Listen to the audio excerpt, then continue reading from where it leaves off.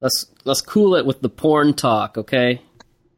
I'm down the rabbit hole here. Well, some kind of hole. Down her rabbit hole.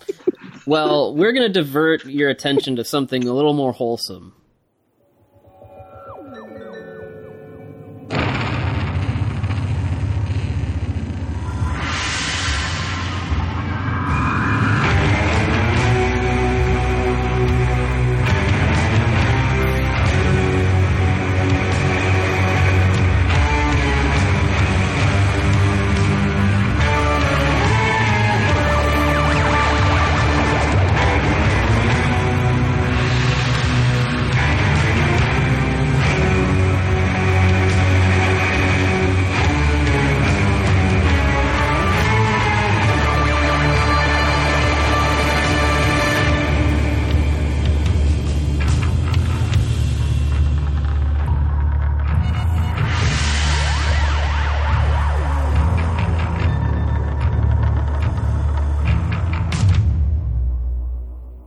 This is Kaiju Transmissions, and we're back after who knows when this is coming out. I am Bird, and with me is the very sick Matt.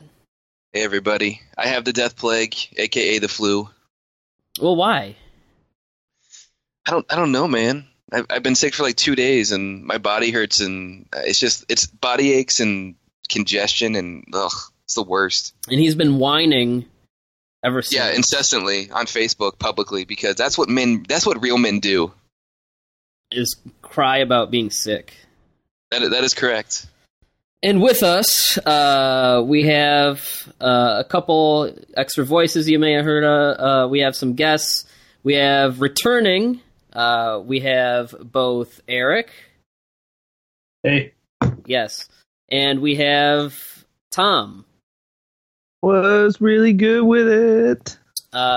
Who, I guess, he has agreed to stop researching porn to talk about Gamera. At this point, we've gone through all the Godzilla movies and all the King Kong movies, so people are probably sitting at home, why isn't anyone talking about Gamera? Where's Gamera? What's going on with Gamera? How come no one cares about Gamera? These are questions that are regularly asked by a lot of people. By me. Yes, by you. And if you remember long ago, we did an episode all about the Showa Gamera movies with Eric here, which... What the hell was that? That was a fart noise. Why? Why you gotta do that, man? Showa Gamera. Anyway, if you can gather, I don't think Tom is very fond of those. But I have good news. The Gamera series is it's like the only kaiju series that can make the claim that it both raised the standards and lowered them for everyone. Well, I have great news for you, Tom. We're not talking about those. We are talking about the Heisei Gamera movies. That trilogy from the 90s, directed by Kaneko. So, now Eric, you're the Gamera expert. Am I wrong? Yeah, you're wrong. Oh, well, I'm a fan. I would not claim I'm an expert. Oh well, you've called this this trilogy your favorite movies ever. Yeah, and that's going to be really ironic when I start getting facts wrong about like character names and stuff here in a few minutes. That's fine. Matt I can't do that even. all the time. Matt can't even say people's. He's an enthusiast. Like when you watch like those VH1 like the best of the 90s, and they're like, this guy's like an enthusiast. Oh yeah, or like you watch like those like shows about like how like different like products are made, and they'll have like the ranch dressing expert. Like Tom is apparently our porn expert, so everyone's got to find their niche. Yeah, literally. So, I guess we'll just get right into 1995, which was, I guess, the second like Godzilla series, the Heisei series, was kind of well, by 95 was kind of winding down, but they were mercifully. the Toho were having a lot of success, particularly with Godzilla vs. Mothra, that being one of the highest grossing movies of 1992. And for a long time, Shusuke Kaneko, the director of these Gamera movies, he grew up watching Godzilla. I love Godzilla. And he was pitching to Toho forever. He campaigned to direct Godzilla vs. Mothra in a bunch of those movies, and they kept turning him down. And then Daiei, who, anytime Godzilla's popular, they usually kind of dust Gamera off and bring him back into the spotlight, which for some reason they're not doing right now. Is someone typing? Like, what's happening? Can you hear? I'm pretty sure that's Matt.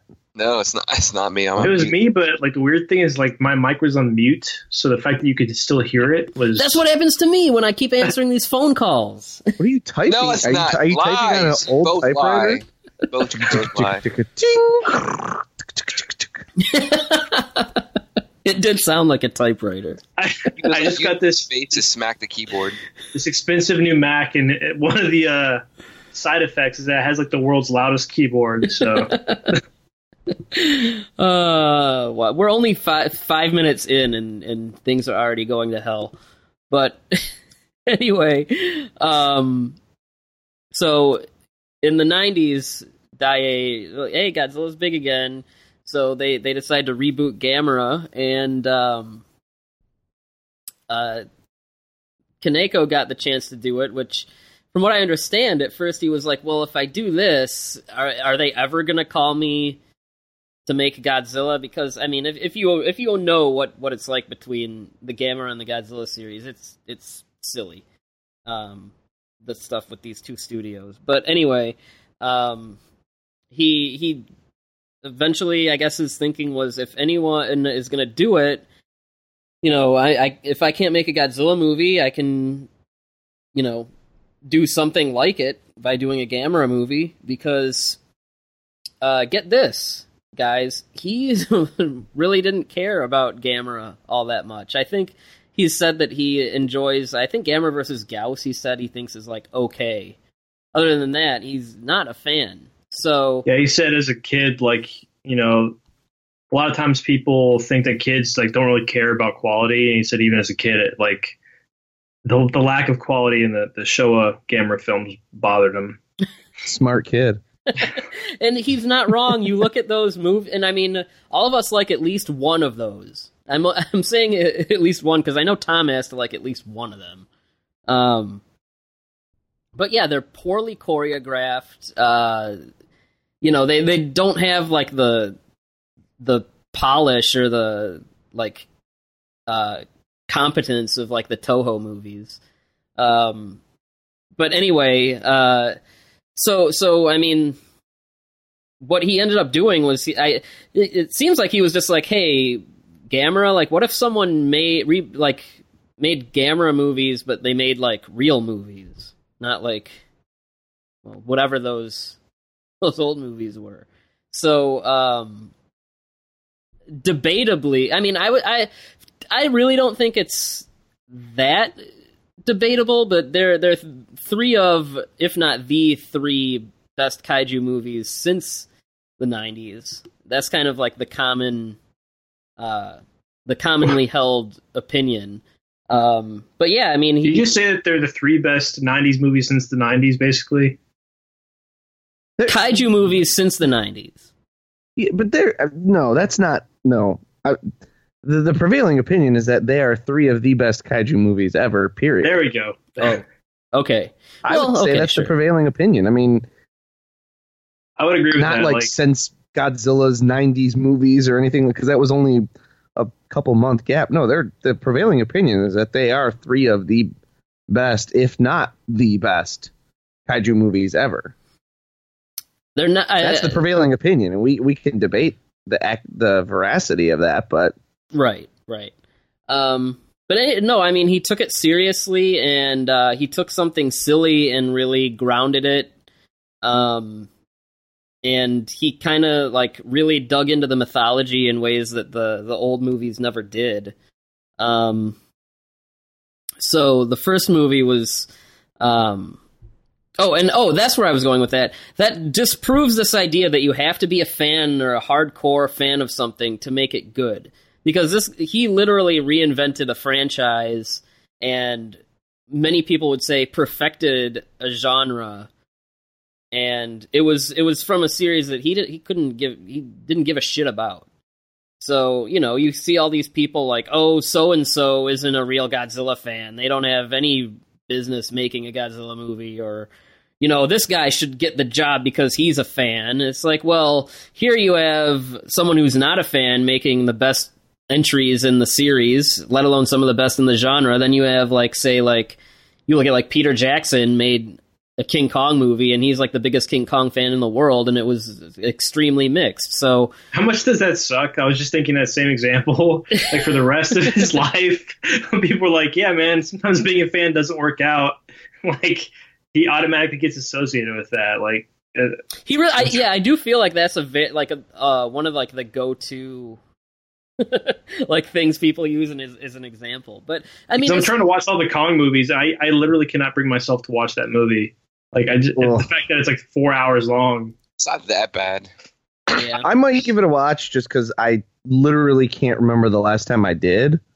But man, I think I've watched it 3 times total in its entirety, maybe. Well, I just rewatched it for the podcast, and it held up a lot better than I thought it would. I mean, it's still, the problems it has are still there, but regardless, this whole notion that you have to be this diehard mega fan of something to make an entry in a series is silly. And I think as long as you have a base understanding of whatever series you're doing is trying to accomplish, what it's trying to say, and you really, as long as you understand it and it clicks with you on some level, I think you can turn out a good movie. And kaiju fans, I mean, are so possessive. It's always, anyone who isn't the most diehard fan, they don't want anywhere near their franchise. But, it worked for Gamera, and, it's worked for a lot of other things. So worked for Jun Fukuda. Yeah, oh yeah, that guy. He hates everything he ever made. He hated the movies he made. Yeah. His interview was the best. Yeah, his whole attitude was Godzilla should have been a movie in 1954, and that's it. It should have been one and done. And he made some of the best ones. I think a lot of people would agree with that. But so Gamera Guardian of the Universe, I mean, I remember when it came out, and I was in elementary school still, but I'd been keen to the Heisei Godzilla movies, and trying to find the bootlegs every year of whatever. When I heard they were bringing Gamera back, I was like, I mean, I just knew Gamera was that goofy thing from Mystery Science Theater, and every now and then Sci-Fi would play an all-day marathon. So when it came out and everyone was like, "Oh, it's so good, it's so good, it's so good," for a long time I was pretty hesitant to. I was like, "Really?" I'm not seeing it. And I first saw it at G-Fest, then called G-Con, in '96, which was the first one that was made all day for the public. And I thought it was awesome. So I've talked a lot. So one of you guys want to briefly tackle a plot synopsis of Gamera, Guardian of the Universe? Don't all jump in at once. Gamera's in it and stuff happens. No. Let's see if I can remember, and you guys can probably fill in if I get it wrong. So the movie starts off with some just the kind of the framing device for the action to start is this ship that's carrying some nuclear material or something, and all of a sudden a floating atoll or island comes at them, and they're like, this sucks. And so that's just kind of the plot device for getting this introducing this floating island in the middle of the ocean that shouldn't otherwise be there, and adding some drama to it. At the same time, some village in, I don't know where. Do they say where? I don't know. It doesn't matter. Some small little village is being terrorized by giant birds. At least that's what they claim. So they go to find a ornithologist, and she's like, birds couldn't do this. Only people could, except for those giant bird droppings over there. So she starts investigating that aspect of it. Meanwhile, there's a team investigating the floating atoll, and there's like some weird inscriptions on it. I believe something is inscribed on it that says like Gamera the best hope, or Gamera something or other is like inscribed on this atoll. There's all these like little commas all over it that the one member of the team steals and gives to this underage girl that he really likes. And so she kind of hangs on to this. She makes it into a necklace. Meanwhile, the birds are still eating people, and it turns out that the birds are this monster called Gauss or Gaios or Gauss. Come on, man. Gauss. And if you remember the Showa Gamera movies, Gauss is in a couple of those. 2 of them? He's the main enemy in, obviously, Gamera versus Gauss, and then appears in... if you're talking original footage, yeah, he's in 2. If you're talking stock footage, he's like in all of them. Yeah, right. So they bring this villain back, but its first appearance, it's like not much bigger, or about the same size as like a helicopter. So they try to catch these birds. They lure them into a baseball stadium because Japan has like this weird obsession with baseball. That's no lie, man. When I lived there, like, oh yeah, it's a big deal. It's the biggest over there after the U.S. Japan's like the biggest baseball country. Yeah, so they lure the Gauss into this baseball stadium, and they try to catch them. The atoll like shakes to pieces, but the pieces were just this dirt or something on top of Gamera. So it's this giant turtle comes invading, and they start fighting, and then they fly away, and then they fight some more throughout the course of the movie. One of the Gauss turns giant, and the reason I brought up those commas earlier is that the girl, what's the girl's name? Asagi. It acts as some sort of a conduit or something where she is now connected psychically to Gamera, and she kind of shares in his pain, and he kind of feeds off of her emotions and her spirit and stuff in order to fight. And that's the basic nuts and bolts of the story. There's also some stuff going on with Japan and their inability to fight back because of the self-defense force and Article 9 and all that stuff. Well, let's talk about that. And there's also some stuff going on with, like, there's a little bit of lip service given to whether or not Gamera is the bad guy. That doesn't last too long, but it is given some decent play, and I feel like that's a little bit of a nod, at least, to his origins. So that's all the stuff that's happening in the movie. Well, I like that this movie addresses Article 9 without being a goddamn jackass about it, like like Shin Godzilla, where they made this whole movie pretty much about that. And in this, they handle it just in kind of background dialogue and news reports and things like that, so much that, it's something I never even like thought about or noticed really even until I watched it recently, because it's just mentioned in passing. And if you're going to handle it, do it like that, because do it at the service of the story. This movie has a story, unlike Shin Godzilla. But anyway, enough about that. Let's not talk about bad movies. I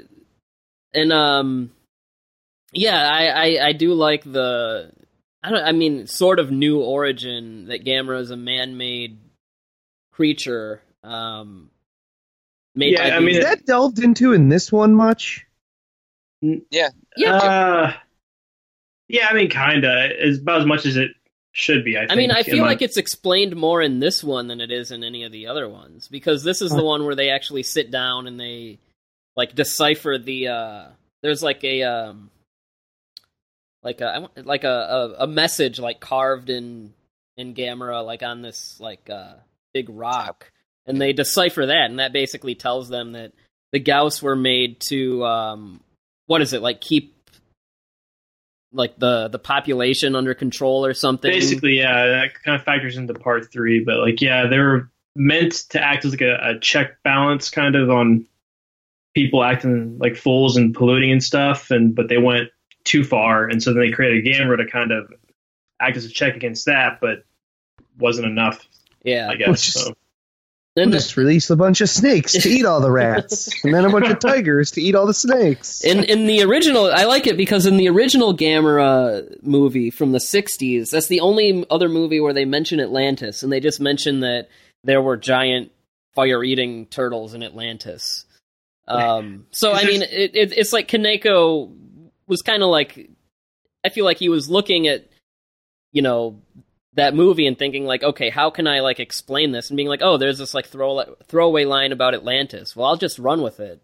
Yeah, I'm glad they did that, because there's no way something like this like develops naturally.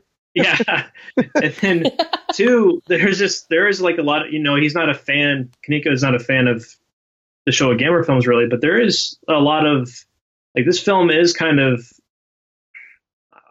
maybe a quasi remake of Gamera versus Gallus in some aspects. It has some of the same scenes. It has a cameo of blanking on his name, Kojiro Hongo, like one of the stars of the original Gamera movies. I know Akira Kubo is in here, and yeah, Akira Kubo's in it too. So like, it does, I think, sort of fan service for the old stuff without ever being too flashy about it. But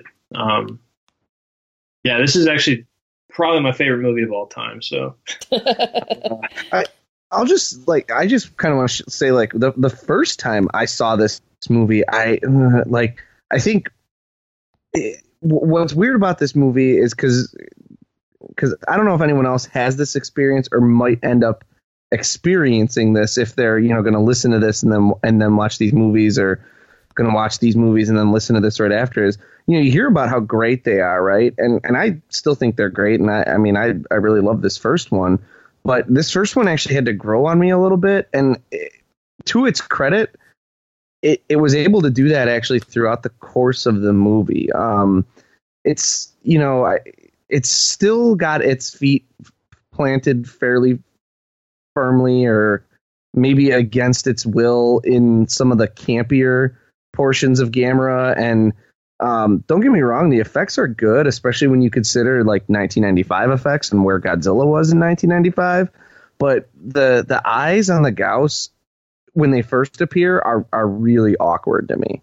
Yeah.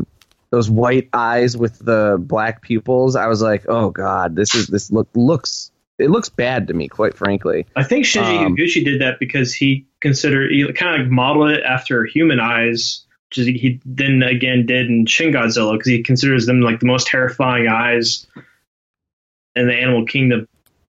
And he makes them googly in both situations. Yeah. I don't know what that's about. So yeah, some of the earliest effects shots in this movie, I'm like, oh, why do people love this so much? Throughout the course of the movie, it really did start to grow on me a lot. And, by the end, I was like, oh, that was really good. And, just after, I don't know, a couple of years or whatever, it's really grown on me. And it is like, it's one of my favorite kaiju movies. It's one of my favorite Gamera. It's not my favorite. But it, I think, more than any other movie in the entire Gamera series, manages to strike the balance between what Gamera was in terms of being very kid-friendly and very campy, and what Gamera could be in terms of being like a real movie. I got 2 points. First, totally agree.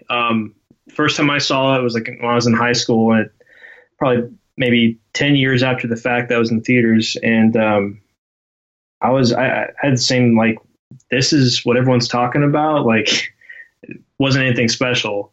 But my appreciation for it grew out of becoming a fan of the Showa stuff and seeing kind of how it managed to update that without kind of losing what it wanted to do. And that's why it's my favorite in some ways of the bunch, is because it's got one foot in what Gamera has been, like you said, and then kind of also treading new ground. So I think it does that the best of the three, if that makes sense. When I rewatched it, it's probably like a month or maybe 2 months ago. But I was really impressed with just like the whole time I was thinking like, this is how you set up and pace a kaiju movie. Like I felt like it was like a master class in, you know, how Kaneko unfolds the story, how he builds the mystique around these creatures, and how he pays it off, and how everything with just how careful he is in the way that he introduces each character, you know, before the crazy sci-fi stuff comes in. And it's like, have you guys heard about the backstory about how they did the script at all? They modeled it after a Godzilla film. I think it was King Kong versus Godzilla. Yeah, exactly. Yeah. So that was kind of interesting to learn. Like, that's my favorite Godzilla film. So the fact that my favorite Gamera film was modeled after that. But they originally wanted to do it after War of the Gargantuas, because they, in Kaneko's mind, like, that film has more of a better sort of, these two forces are tied together and you're kind of seeing them kind of come together, whereas King Kong versus Godzilla, it's just about two separate entities that kind of just happenstance to come and clash. And Kaneko wanted to tie Gamera and Gauss more together, I guess, and make it part of the narrative. I think he did that, but apparently he wanted to go even further with it. Yeah, well, I mean, people might be thinking, oh, it's so different than King Kong versus Godzilla. King Kong versus Godzilla is a comedy, but I totally get the way that it unfolds, especially like, you know, they go to this exotic locale, and you know, in the way that the story unfolds with the characters doing like when they say like the only way that you're going to get rid of this problem is to have the two monsters fight. Like, it feels very Ishiro Honda in its setup. And yeah, I mean, I'm definitely not surprised to learn that that's not intentional. But yeah, just the way it's paced, the way the story unfolds is like, it's classic kaiju filmmaking. And I think Kaneko handles it in a way that, I really think all of these movies are a lot more thoughtful than, a lot of the, movies from the 90s up until now are. You know, I'm glad you brought that up, because I think like I wanted to figure out a way to bring this up, but this is this is a perfect segue into a tiny little detail that I noticed when I was watching it, that it just struck me, especially compared to the Godzilla films of the time.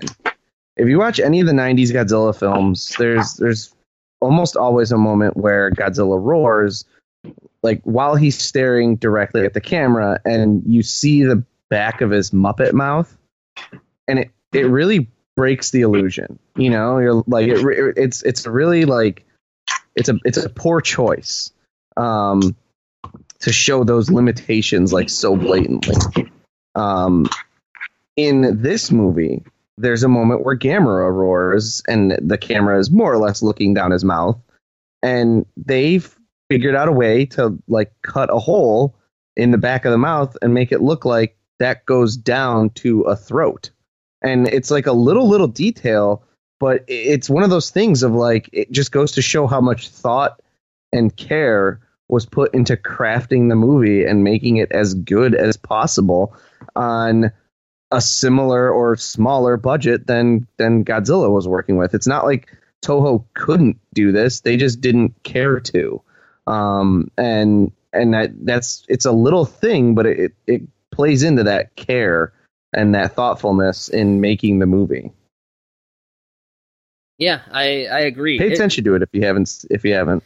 yeah, it's just they really like, and I mean, even from like a script level, like things happen, and they happen for a reason. You know, it's just, I don't know, it's a level of thoughtfulness that really doesn't happen in a lot of these movies, where everything just kind of happens out of convenience. I think it's like the best example of a modern, like, if you wanted to show someone like a masterclass example of what a kaiju film is, I think you show them this. Just because it has, I think, all of those classic elements and that classic structure. The next film is debatably like better or more action packed and better with effects and stuff like that. But I think this is kind of just the kaiju film just boiled down to its like most basic, simplest form. Well, we talked about how much, I mean, Kaneko's, I guess, thoughtfulness, to use, not to run that word into the ground, is kind of what made this movie feel like a breath of fresh air when it came out. But we definitely need to talk about the effects work by Shinji Higuchi, who I think most of his movie in media history was as an animator, but as the director of special effects on this movie, I mean, I think the effects get better with each of these Gamera movies, but even this one, I think the effects are pretty astounding, especially like the miniatures at the end when they're fighting in like that oil refinery. I agree with Tom. The little Gauss's eyes aren't the best, but Gamera himself, I think, looks really good, and I think they tweaked the design to make it a little bit more, I guess, real in the next movie. But it's debatably one of my favorite Gamera designs, because it's so close to the Showa, and in some ways it's really not. But I mean, they're totally different color. The shell's real different. Face is pretty different too. The body structure, but for some reason, when you see it, you're like, that's the Showa Gamera just updated. I don't know how they're able to do that, but it's pretty much like the quintessential Gamera design in my head. Yeah. And like there's just so many gorgeous effects shots. Like there's the shot of the Gauss like nesting as the sun's going down. I mean, it's pretty much, at least if you're a kaiju fan, that's like an iconic shot. And I mean, I don't know. Not enough can be said about Higuchi's effects. I think that I think that as far as living tokusatsu effects people go, he's the best. I think over the years, his reliance and his love of CGI has kind of imposed on a lot of things that would look, in my opinion, maybe better otherwise. But I feel like, though, doesn't he want to still do that marriage of CGI with practical, but it's being foisted upon him? Yeah, he loves CG. And like his ideal method is combining them both, which works, but only if you have the money to make a Japanese effect look like an American effect, which unfortunately they don't have the CG budget to compete. So that's why so often you get like you look at like his Sinking of Japan or something, where you have these beautiful, amazing miniatures just covered in CGI crap, and you know, so. But no, that's very much his thing, and he really wants to kind of make that like his trademark, you know, like he's like, you know, he said, like, you know, if you watch a Tsuburaya movie, you know they're Tsuburaya effects. He wants people to feel the same way. But I think that CG, I mean, here I think CG's gotten a lot better, but I think in Japan it's got a long ways to go before it's good enough to be used as much as he ends up liking to use it in stuff like Shin Godzilla and Sinking of Japan and Attack on Titan and stuff. His practical work is still astounding, but I mean, you know, I mean, and I'm not trying to knock him down a peg or anything. I do think that he's a wizard, and you know, I just wish he leaned a little more practical still. But his work in this movie is fantastic, And I even like the scenes where they're flying through the clouds. Like, those are miniature clouds, and it's all very I don't know if any other kaiju movie's done that. Have little miniature clouds. That scene used to, like, the first time I saw the movie, that scene bothered me. I was like, that doesn't look realistic at all. Then the next few times I saw it, I'm like, well, I kind of had that Tsuburaya quote about the horse and Frankenstein Conquers the World, where it's like, why does it have to look realistic? And it looks amazing and kind of surreal. Yeah. I'd rather take that and that sort of the beauty of that scene over realism any day. Getting back to Kaneko, another thing I think this goes through all his kaiju movies is that he really kind of he's been quoted as saying, he likes to make them more mystical and mythic because the older monsters being explained by science. He said, because science has advanced so much, you're asking for the audience to suspend their disbelief more, which is why he considers his kaiju movies fantasy movies that are set in the world of a science fiction movie, if that makes sense, in the environment of a science fiction movie, which is another trait that these have that made them feel so much different from, the Godzilla movies that were coming out at the time. Which I love that, because you're totally right, and if you try to explain it with science, it's just going to seem half-assed and bullshitty. So yeah, I think in the later Heisei series, I think that's kind of the over-explaining of some of the science stuff is kind of what made things a little bit too much at times. We'll get to that, but the human cast, before we move on, I think one of the reasons this is my favorite is the human cast is they're pretty stereotypical, but they all do what they need to do, and there's some exceptions. Like, I love the inspector character. Like, he's my favorite. I think some people don't like him, but I don't understand that. Like, for me personally, like, he makes the trilogy kind of. Trev hates him. Yeah, Trev hates him. Yeah. He said that, I don't know if any of you guys watch It's Always Sunny in Philadelphia. I actually don't, but I know the reference. Trev said that he's like the rickety cricket of kaiju movies. Just that, like, this series just hates that character. Each movie, his life is just so much, like, worse than the one before it. Matt, what are your thoughts? You've been kind of quiet. Is Matt alive? I'm alive. I've been trying not to die as you guys were talking. Not because you're talking is bad, but because my throat is like on fire at the moment. Like Gamera's?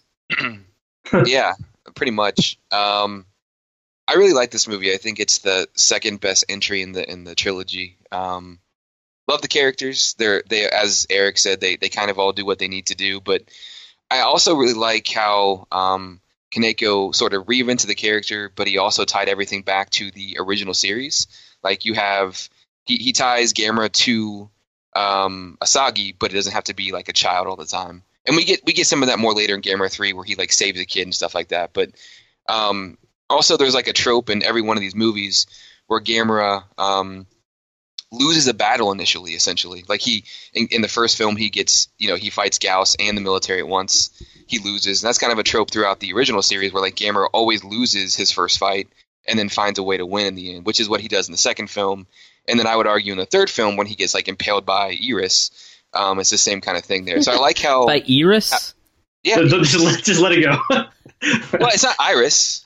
Yes, it is. It is Iris. No, it's not. Yes, it is. That's not how they say it. That's not how they say it. Yes, it is. That's not how the Japanese say it, but Iris. Well, the Japanese pronunciation is Irisu. Well, not Irisu. Whatever. Anyway, my point is, Kaneko. Don't worry about what you have to say. We're in America. We're America. Make Gamera great again. MAGA.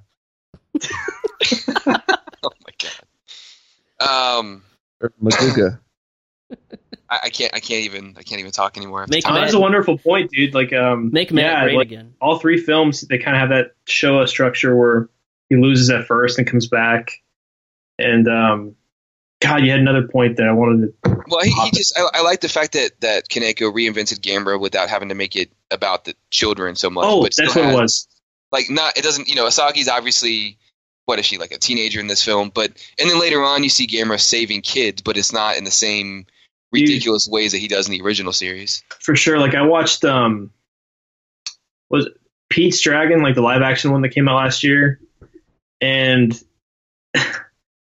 that movie is kind of the opposite. Like, it got well reviewed, and it is a well made film, but like they make Pete, the dragon or whatever, like so just goofy, saccharine sweet. Yeah, and it's just like one thing I always appreciate, especially about the Heisei Gamer films, is they're not afraid to say, okay, he's the friend of all children or guardian of the universe, but it doesn't mean he's gonna like. He's still an animal. He's still like a force of nature, and there's still that sort of uneasiness about being around him, and that's something that's kind of more of an Eastern thing, I think, with monsters and stuff like that. That I really dig. One thing I'll say against the movie, if I'm, I do want to be fair, and I mean, I did already mention a couple things, but another kind of slight against it is, unless you know the Gamera character previously, the end of the movie would be very confusing. Yeah. Now, anyone who's familiar with Gamera is like, oh, he just ate the fire. But if you don't know that about Gamera, that Gamera can do that, it's not established anywhere in this movie. It's not explained by anyone in this movie. As a movie unto itself on its own, it's a weak storytelling point that, he gets engulfed in flames and then all of a sudden the flames just go into him and he's fine. Like I said, if you're a Gamera fan, you know that Gamera can eat fire, so that's just what he does, and it like actually makes him stronger. But here you've got a movie where you've got the perfect storytelling device for something like that, in that a character is directly linked with Gamera, and it's not taken advantage of to explain the most confusing thing that happens in the movie. That's a solid point. That's just a reason why it's not my favorite, I guess. So, I feel like Asagi is almost a clear, almost mirror of Miki in the Godzilla movies. Which one do you guys prefer? Asagi, and it's Asagi all the way. Not even close. Unfortunately, I was going to say after Biollante, like, what does Mickey really do for most of the Heisei films? Not much. Cries. And I don't know. Yeah. But Asagi's got that Steven Seagal blood under, so I mean, automatically. Oh yeah. Do you think Steven Seagal watched these? What do you think his favorite Gamera movie is? I think 3, because he's got like that sort of. Yeah, have you guys ever watched that video where like he's taking on the Russian dojo or whatever, and like he's just throwing guys? That video is awesome. I feel like that kind of matches Gamera's personality in Gamera 3, so I'm gonna go with that one. All right. I mean, I feel like we've. I mean, I don't really have anything really that bad to say about the movie. I mean, I think it's paced fantastically. The characters are a lot of fun, and the effects work is great. And I remember what a shock this was when it came out, that Gamera had more or less beat Toho at their own game, and it reinvented the character, and it made people think of Gamera as something other than those silly movies from Mystery Science Theater. I mean, it was so well received that it ended up getting a limited theatrical run here in the States. I mean, Roger Ebert, who's notoriously fickle when it comes to kaiju movies, really gave it a good review, which gave it a lot of publicity. And I think it was I don't know if maybe it was close around the time of the second one, but there was a Dark Horse Gamera comic book here in the States. So, I mean, it's a movie that really kind of took something that people might have been familiar with and said, like, okay, if we sit down and break it apart and put it back together in a way that makes it seem like we are actually taking this seriously, we can make it work. And I mean, Gamera is one of the most out there concepts in the whole genre, and for someone to basically pull a Christopher Nolan and bring it down to earth and try to ground it in something, I mean, like, that sounds like a Herculean feat, and Kaneko did it. So, how many busted comma-shaped beads do you give this one out of 5? I'm gonna go 4.5. Okay. Yeah, I give it 4.5 comma beads out of 5. 4.5 anal comma beads. Oh, come on, man. I'd give it 4.5 too. Like, objectively, it's 4.5. Like, it's Just a 5 for 5. me. But Yeah. Just say 5 then, man. I mean, these are your rankings. This isn't, this is how you feel about it. So, I'm gonna join most of the group and go 4.5. There's a movie in this series that I think does everything kind of better, and we'll actually get to that right now. So this is what, 97, which is Gamera 96. Okay, so the next year, which is Gamera 2, Attack of Legion, which had Kaneko back in the director's chair, and also I do the screenwriter, Kazunori Ito, who had written the original Ghost in the Shell. He co-wrote all 3 of these. But Gamera 2 brings a new... You just taught me something. I didn't know that. You're the one that's supposed to know this stuff. I know, man. That's why I said. That's why I walked away from that expert title. I was quick to no, I don't want that. Anyway, this one is giving us a new monster with a whole new set of rules, basically, because it's an alien invasion of sorts where these little bugs called Legion bugs. Do they call them bugs? No. Okay. That's a birdism. Swarm. I believe they use the word swarm. Okay, a swarm of them come down in a meteor, and it turns out that their job is to kind of spread the seed of this giant plant thing that it's pretty much the plant from Ultra Q, if anyone out there has watched Ultra Q, and it just colonizes planet after planet after planet.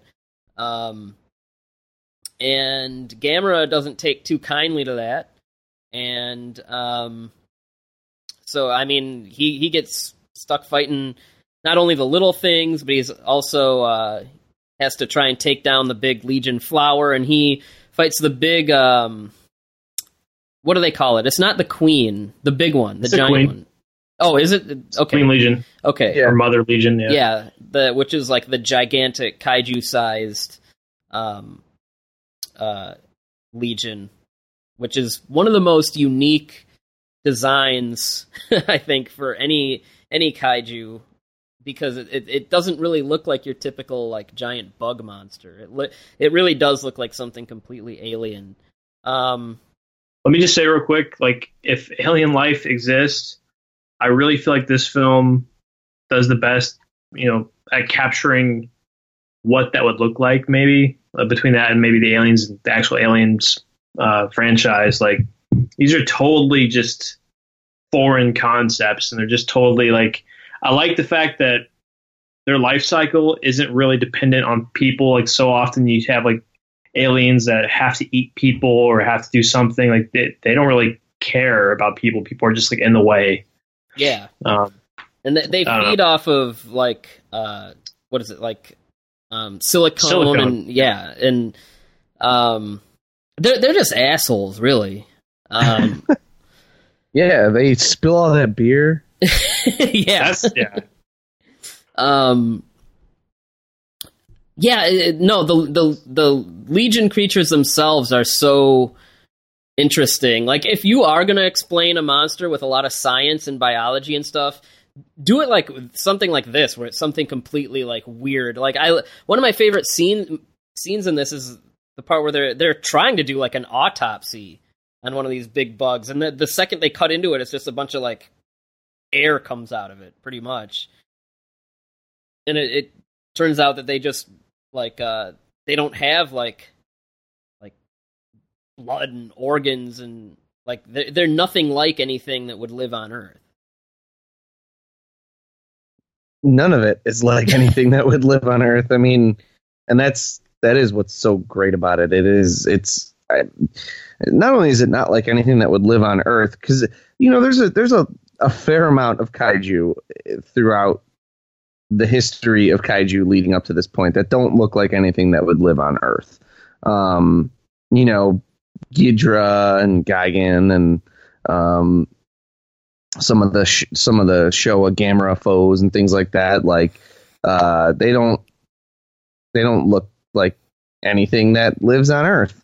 But boy, Legion has a look to her that I think in terms of like complexity and interestingness and breaking the mold of what you think of when you think of a man in suit kaiju, like the only other ones that I think are comparable at all are like Ghidra and Biollante. And I mean, yeah, is part of that because they don't have really visible arms? Yeah, that's a big part of it, but it's not anatomical to a human body at all.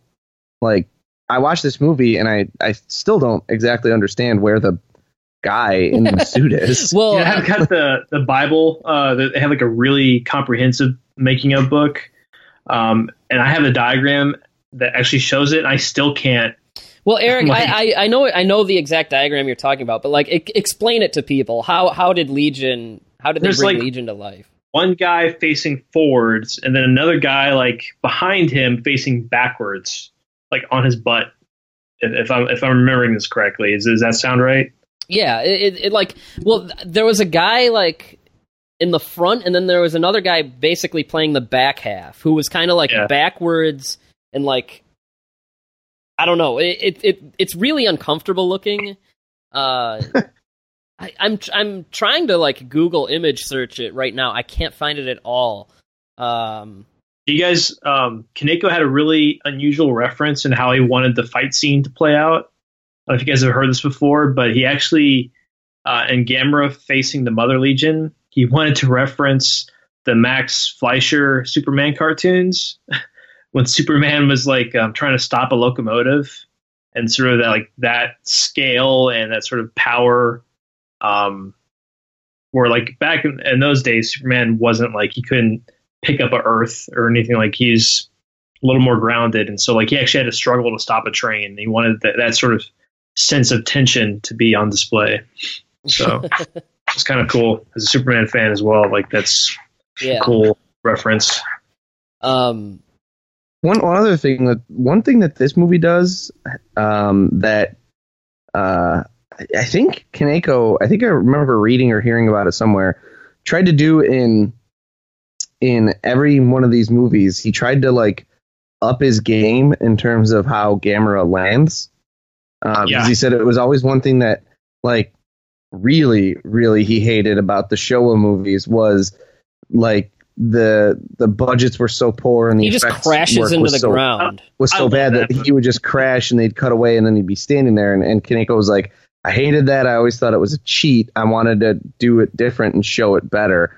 And I think this movie might have the coolest Gamera landing of any of them, where when he first starts the final fight with the Queen Legion and he lands and he's like doing that sliding thing.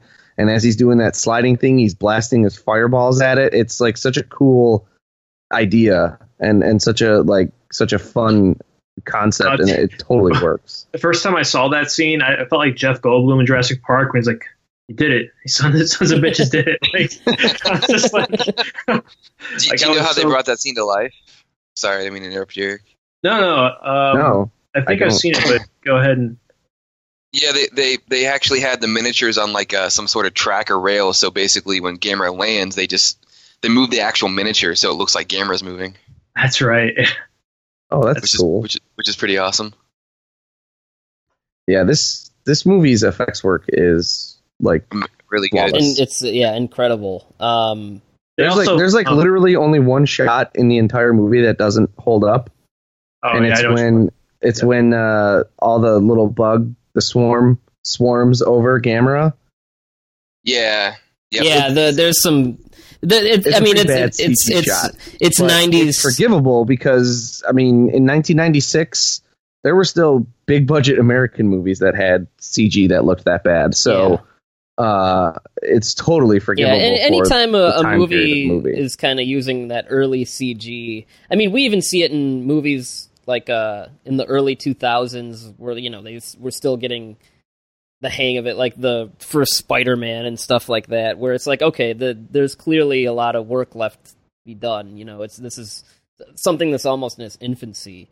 But it's really just that moment, and it's, especially like on Blu-ray, it looks even worse. Yeah, but on the flip side of that, they've got a really good morphing effect for his like flipper wings, which is the first time we see those, because they based the trilogy's version of Gamera off of a sea turtle. So that's one thing they wanted to do in the original Guardian of the Universe, but they couldn't do because Daiei wouldn't let them. But they gave him like little flipper sea turtle wings when he flies. For my money, this is the best Gamera suit too. Personally, this is my favorite Gamera also. It's got that Goldilocks just right thing going for it, where it's not too dark and it's not too light. But I prefer the one from the first film and the next one. So this is my least favorite. I get that. Yeah. Well, no, I don't get that on the next one because I kind of hate the next one. But we'll get there when we get there. No, to me, it's like you said, it's just right. Like it's got everything. Like it's got that perfect balance of everything. The darkness and still hewing very close and true to Gamera. It's this movie too is just, it's like perfectly paced. It's like it's amazing. This is like one of my top 2 or 3 kaiju movies of all time. And like you talk about things that don't hold up, like you talk about some of the things that don't hold up or don't work in this movie, and they're instants. Like there's that instant of the swarm covering Gamera. There's the one like 10-second sequence where the people get rescued from the subway. What the fuck is up with that, man? And for some reason it switches into being like a still picture montage. It's so bad. It takes me out of it every time. I feel I feel like that was something that I feel like that's kind of like an effect that was used a lot in like the 80s and maybe some in the early 90s. It feels even dated for 96 though. It does, man. It really does not fit with the movie. That's why it's such an artfully made film, and you get to that point, you're like, what? Did they just run out of film and just had to like cobble together some stills they took that day? Or I don't know what's going on with it. But yeah, that's a bad moment. But it's like there's a moment, and like I don't know what else. Pretty much nothing. Good point about the pacing, though, dude. Like I was just looking it up because this film feels like the shortest, but it's actually longer than Guardian of the Universe. But the pacing is so streamlined, and that's one of my criticisms about it, is that it's so streamlined that I feel like it probably has the weakest character work for the people out of the 3. I can actually see that. This is my favorite of the 3. It's my favorite Gamera movie. It's one of my favorite kaiju movies. But I would say if the other movies have the upper hand on it anywhere, it might be in the character stuff. I mean, the characters are good. I like the characters. Like, they're great, yeah. But Waterase is great. But yeah, I just feel like the other ones might have had a little bit more.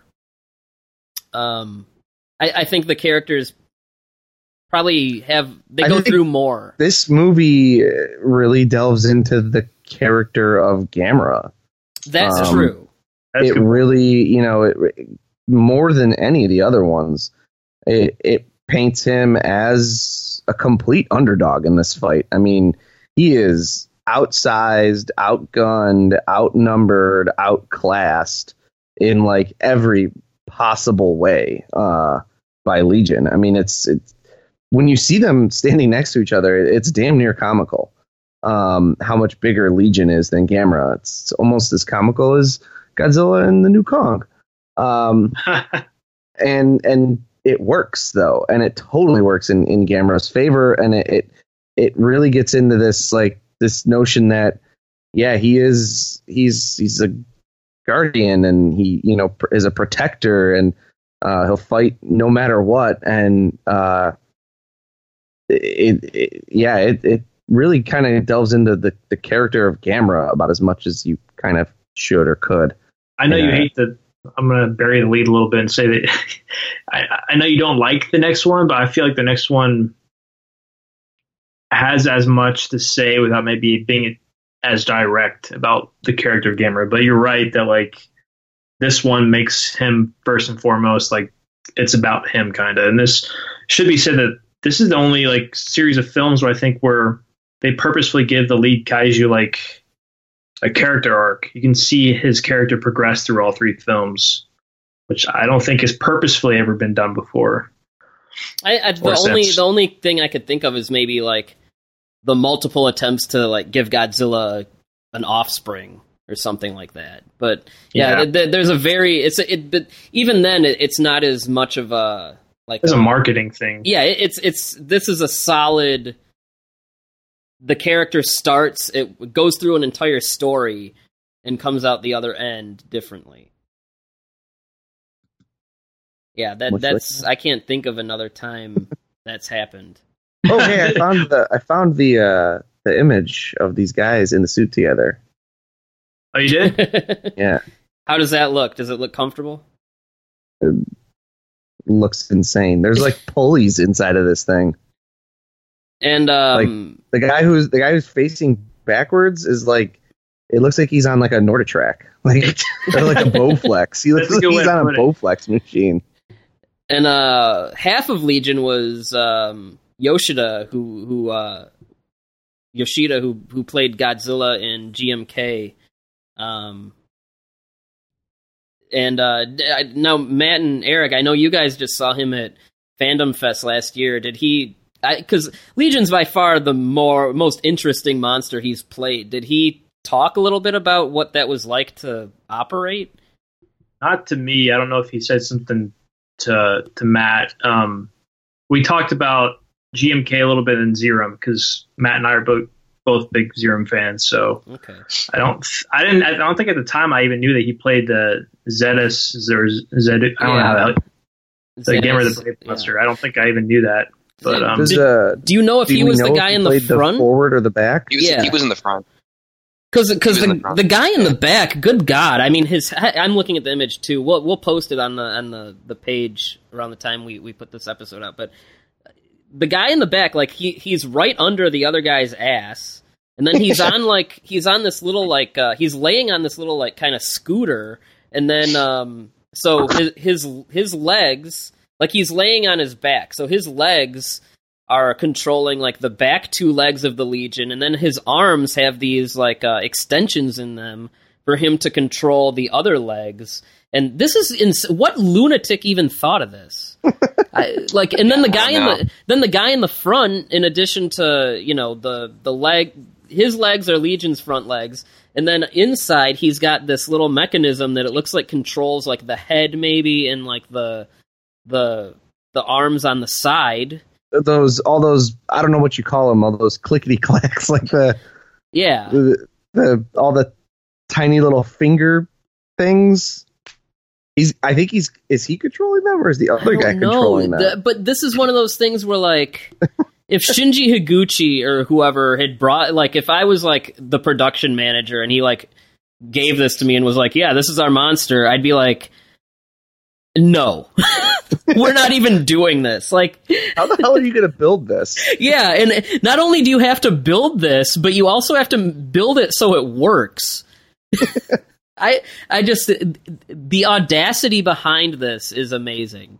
And what's another amazing thing about it is, like, as complicated as it is, it's also really simple. Like, once you see it, you can kind of sketch it out. Like, that Del Toro quote that a kid always needs to be able to sketch out a monster because it has a really simple silhouette. And that's how you kind of make an iconic monster. And, like, I'll give it to all three. Like, well, this one and the next film, like, whether you like it or not, they make some pretty iconic, creative monsters, and that they're complicated, but they're also simple. This thing is an arsenal like you would not believe, too, with everything that it can fight. It's awesome. This movie, my experience in watching this movie for the first time was, so like I said, Gamera Guardian of the Universe like grew on me throughout the course of the movie, and everyone was like, "Oh, just wait for it. The second one's even better." And I watched the second one, and I was like, "This is better in every way." And it was one of the most exciting experiences I've ever had watching any kaiju movie. Period. Yeah, it's just like thrill. It's like they always say, the bad thing is you can only watch a movie for the first time once, But yeah, I mean, I don't know. We've kissed this movie's ass quite a bit. I do want to mention. I mean, just to get back to the effects. I mean, we mentioned in passing, like, oh, they're amazing, and like the reason for that is like they're so amazing. There's almost nothing else to say about them. Like, they're perfect. Like, when I watched this again, I was like, yep, I can't believe this movie is like so old now. It still looks amazing, and like when I think that, like usually I think like a lot of us do, like we think like, oh, for a kaiju movie it looks like this. For a kaiju movie it's good. For a kaiju movie the effects are great. But like just across the board, these effects are awesome. Like I think that you could line this up with the effects in a lot of the Hollywood movies that were coming out at the time, and it can stand toe to toe with it. And even some of the best looking tokusatsu effects, you can't say that about a lot of it. It's kind of, people kind of think of it as its own thing, like stop motion or something. But this is one of those movies where you can look at like the scene where like the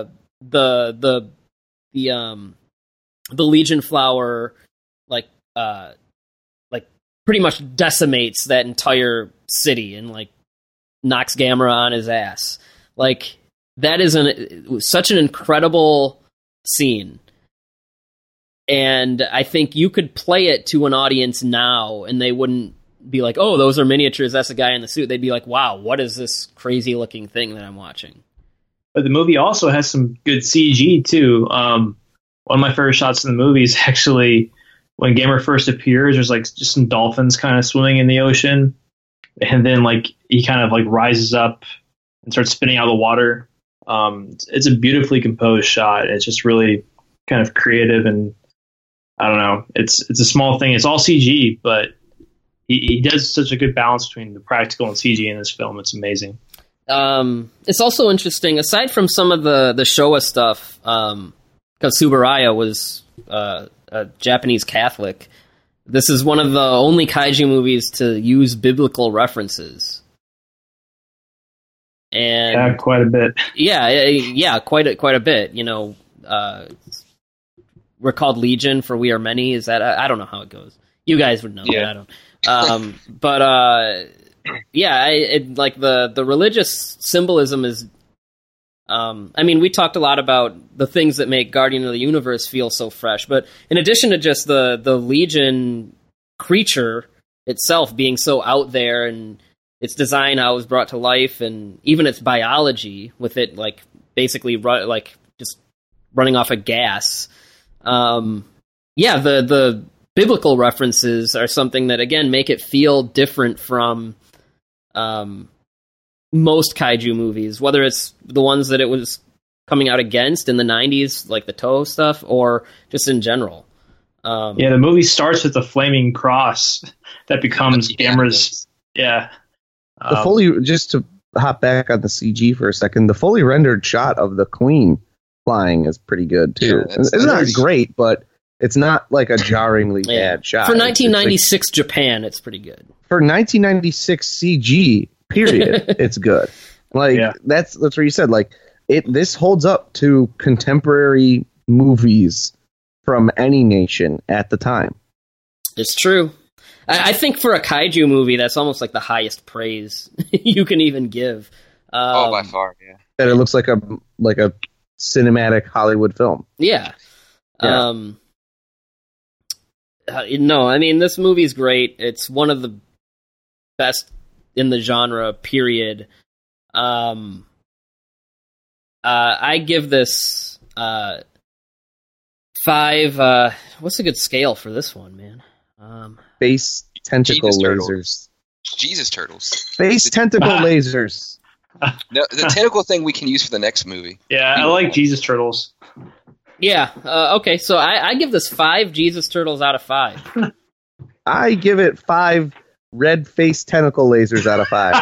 That is an unacceptable. That's an unacceptable rating. Do you give it 5 tentacle lasers out of 5 and a different rating of Jesus turtles, or are they the same? Like, is it worth like 4 Jesus turtles but not as many tentacle lasers? Worth 11 Jesus turtles. The tentacle lasers are fantastic, by the way. Yeah, they're pretty awesome. I give this 5 Jesus turtles as well, and this is like one of my favorite movies, basically, of all time. So this is like a top 2 to 3 kaiju movie for me, period. Oh yeah, easily. Like, the only one that I could tell you for 100% sure is above this movie is Mothra versus Godzilla, and that's just because I think that's like one of the best movies of all time, period. I go back and forth on whether or not I like this or Biollante more. Okay. I do the same. Still, that's pretty darn high praise. It's high praise. Yeah. I give it 5 as well. Yeah. Yeah, it's just 5s across the board. Oh, and another thing before we move on is I like that it takes place in the winter. Not enough of those. Yeah, that's a pretty cool. Yeah, it doesn't factor into the final battle that much. Yeah, but just visually, it gives you it just makes it look different from everything else that was coming out. And still, the setting, like camera's breathing, like you see him inhaling and exhaling and stuff like that, which is a pretty neat effect. Like not a lot of movies in this genre get that realism down, and this one does. Yeah. Again, man, I mean, this is Higuchi. It is I mean, Higuchi and Kaneko. I think this is those guys at their best. Period. Did we mention the Legion Flower was a play on the Ultra Q episode? We did. No, I must have missed that. Sorry. Get with it, please. I know drug-induced haze. Yeah, but Blue did we also talk about how Yumi Kanayama, I'm probably butchering her name, was the only female to play a monster in the first movie? She played Gauss. We did not mention that. No, but we should. Yeah. So she's I don't know of any other female suit actresses. I don't know. Was she the one that was Baragon as well? And also Baragon would be and I think was Min, or was that a different one? And also played several of them in Final Wars. I think this is a different one because I think she's only known for playing Gauss as far as I can tell. But I'm not. I think so too. Yeah. Okay, so there's 2 out there at least. Yeah, there you go. Which is pretty cool. All right, so we're gonna jump forward 3 years to 1999. Which damn, that was a long time ago now. We're old. Yeah. But at this point, Toho had retired Godzilla and for some reason entrusted the franchise to Roland Emmerich, who we know that didn't turn out so well. And they were also done making their horrible Mothra movies. Yeah. So that's just an idea of what else we were dealing with when this happened. And Toho were getting ready to bring Godzilla back. So in those few years, we'd suffered through quite a few shitty kaiju movies. So again, the thrilling conclusion of the Gamera trilogy is 1999's Gamera 3, The Revenge of Iris, which really ties back to the first movie in that it brings back several characters that either weren't seen at all or weren't seen very much in the previous movie, and also, again, diving back into that whole mythology about that the Gamera versus Gauss Atlantis stuff. So me and Tom have done them. Which one, Eric or Matt? One of you guys do a plot synopsis. Who wants to do it? I'm gonna give that to Eric. Eric wanted to talk about this. Well, I'm trusting Eric with a lot of the Gamera 3 stuff. So Eric, give us give us the nuts and bolts here. What's your boy Gamera up to now? It's been a few years. What's he up to these days? Sorry, give me a minute. I just looked at that picture that Tom posted of the Legion outfit. It looks like something out of the Human Centipede. It looks it's horrifying. Disturbing. Yeah. So yeah, the movie starts, and there's like a submersible kind of going along the ocean floor, and they're seeing some unusual surface patterns, and they kind of pan back, and you see like this huge Gamera graveyard, like as far as like the eye can see, of just shells and skulls, stuff like that.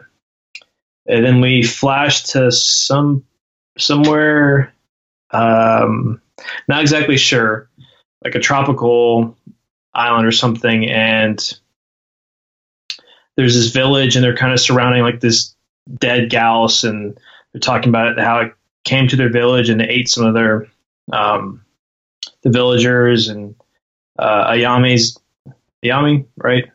Dr. Ayami. I don't know. Sure, let's say it. Okay. She's there as well. Wait, and, are you trying to think of the bird person? Yeah, sorry. Her name's Nagamine. Nagamine. Yeah, okay, same thing. Y'all messed So she's there, and she's like, oh, yeah, she's kind of has like this disturbing sort of look on her face. And there's some monster councils and blah, blah, blah. And then one night in the Shibuya, basically just hell is unleashed. A flaming Gauss kind of just falls into the city. Gamera descends after it. Another Gauss is kind of flying. Gamera's trying to take out that Gauss, but while doing so, pretty much annihilates the whole city. Takes off. And that's about the last we see of him for like the last 15 minutes of the film. And the rest of the film kind of follows, what's her name? Ayane, who's like this girl whose parents died in Gamera Guardian of the Universe when Gamera was fighting the Gauss, and she blames Gamera. And she also happens to find like this tomb with some sort of like fossilized monster egg in it. And she kind of forms a connection with this creature who kind of feeds on her lust for revenge against Gamera, and they kind of develop this bond. It's kind of like a bastardized version of the Gamera and Sagi relationship. And it kind of comes to a head at the end of the movie, where Gamera fights against this other monster called Iris, and yeah, that'd be that. Yeah. And did you mention that Ayana's whole thing is that she's pissed because her family died in the fight with the Gauss in the first movie? So I did mention that, but it's worth repeating. Well, there. No, that's the plot to Gamera 3. Now, and I guess this is where we'll get into it. Like I said, the reason why this trilogy works so well, at least for me, is each movie feels very different. The first one is definitely the lightest. It's more of a light kaiju adventure kind of movie. The second one is like hard sci-fi, and this one is really, he's taking that mysticism angle and just diving headfirst in with, as some would say, it might even think recklessly. And I always say that the first film feels like a stereotypical kaiju film. The second film feels like what happens if Gamera meets Ultra Q, and the third one feels like what happens if Gamera meets anime, specifically like Eva or Evangelion or whatever. Yeah, and this definitely has those fingerprints. And I mean, like guys like Higuchi and stuff. I mean, they came from Eva, and yeah, stuff like the Gamera graveyard is totally out of Evangelion. But it's definitely toying with the mysticism in a way that the other movies didn't. Which again makes it feel fresh and different from not only the previous movies but also other kaiju movies. Now this is also where I think there's some things that bother certain people that watch it because, we have one of those people here today with us. Tom, I'm giving you the floor here. I think that there's an elephant in the room, and the only person that can address it is you. Oh, I'm sorry. I fell asleep while we were talking about this movie.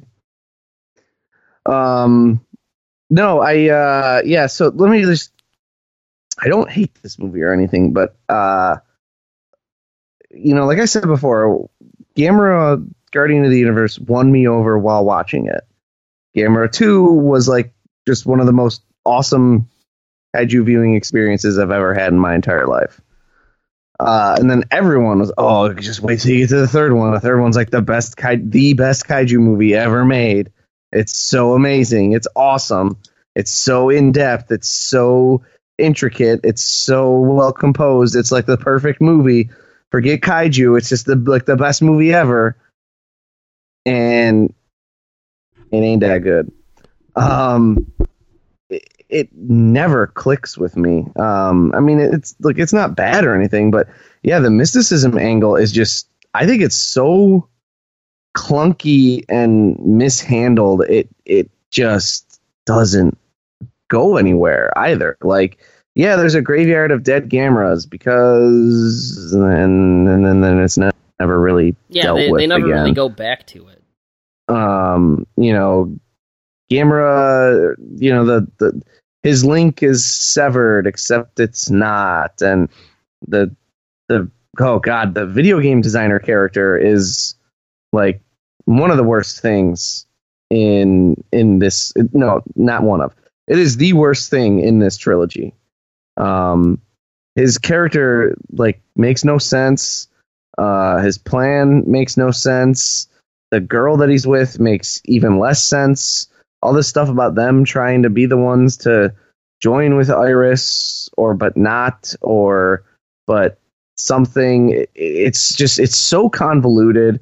Maybe there's something being lost in translation, either culturally or in actual subtitle translation, but it's just convoluted, and it never comes together the way it should to just be it didn't need that much convolution to be this callback to the first movie and a movie about a girl trying to get revenge on Gamera because that's kind of the heart of the story, is this girl trying to get revenge on Gamera for inadvertently killing her parents, and her realizing that she's kind of turning to the wrong person or kaiju to exact that revenge and blaming it on the wrong party and everything. That's at the heart of this story, but it's so muddled and covered up with this stuff about the other necklace and stuff that just don't make no sense, and it doesn't ever come together. I will respectfully disagree.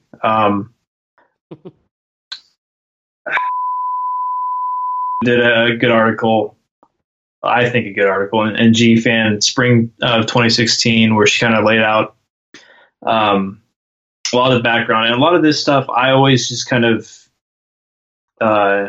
intuitively took out of the film or put into the film.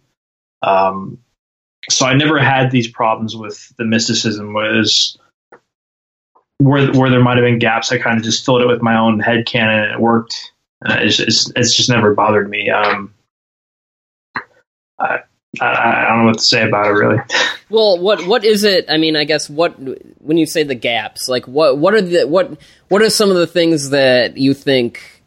At least, I mean, if you want to talk about, so yeah, all the like the different quadrants and all this, I was kind of pairing different elements against each other, and basically it's just a very short, I think simplified, but a short way of saying that Gamera and Iris are kind of like yin and yang, like they're opposites, and but it also pairs humanity as kind of an opposite to the Gauss, and it couples Iris with the Gauss and Gamera with people. It's kind of like two halves. With the villains of the story, their motivations of kind of wanting in their mind, they're not villains as much as they're just trying to look for a reset, basically, to the planet, kind of like the original people did with the Atlanteans with the Gauss, where they're kind of trying to look at the Gauss for kind of a balancing force. I don't know. But why? I think that's the best question. Is like, why do they want to reset any? Like, I mean, I understand that that's what they're doing, but I don't understand why they're doing it. Well, they got that Dreamcast thing, man, where like the Dreamcast shows them all the mana's out of whack, and I mean, I don't know. That might be an article. Japan has mana, therefore Gamera. Well, it's a dense article. Like I can't just. One thing that we haven't talked about. That's the other like what I think is the bigger problem, maybe concern, whatever, is like, because the previous two Gamera movies have their share of kind of silly stuff, especially Guardian of the Universe. But the tone of those movies is more action, adventure, fun, and it's more straightforward sci-fi. It's trying less to be important, and it's taking itself less seriously. This movie takes itself very seriously, and it like, you clash that up against like them watching the mana levels of the universe on a Dreamcast, and just basically the entire performance that the video game guy gives. Like,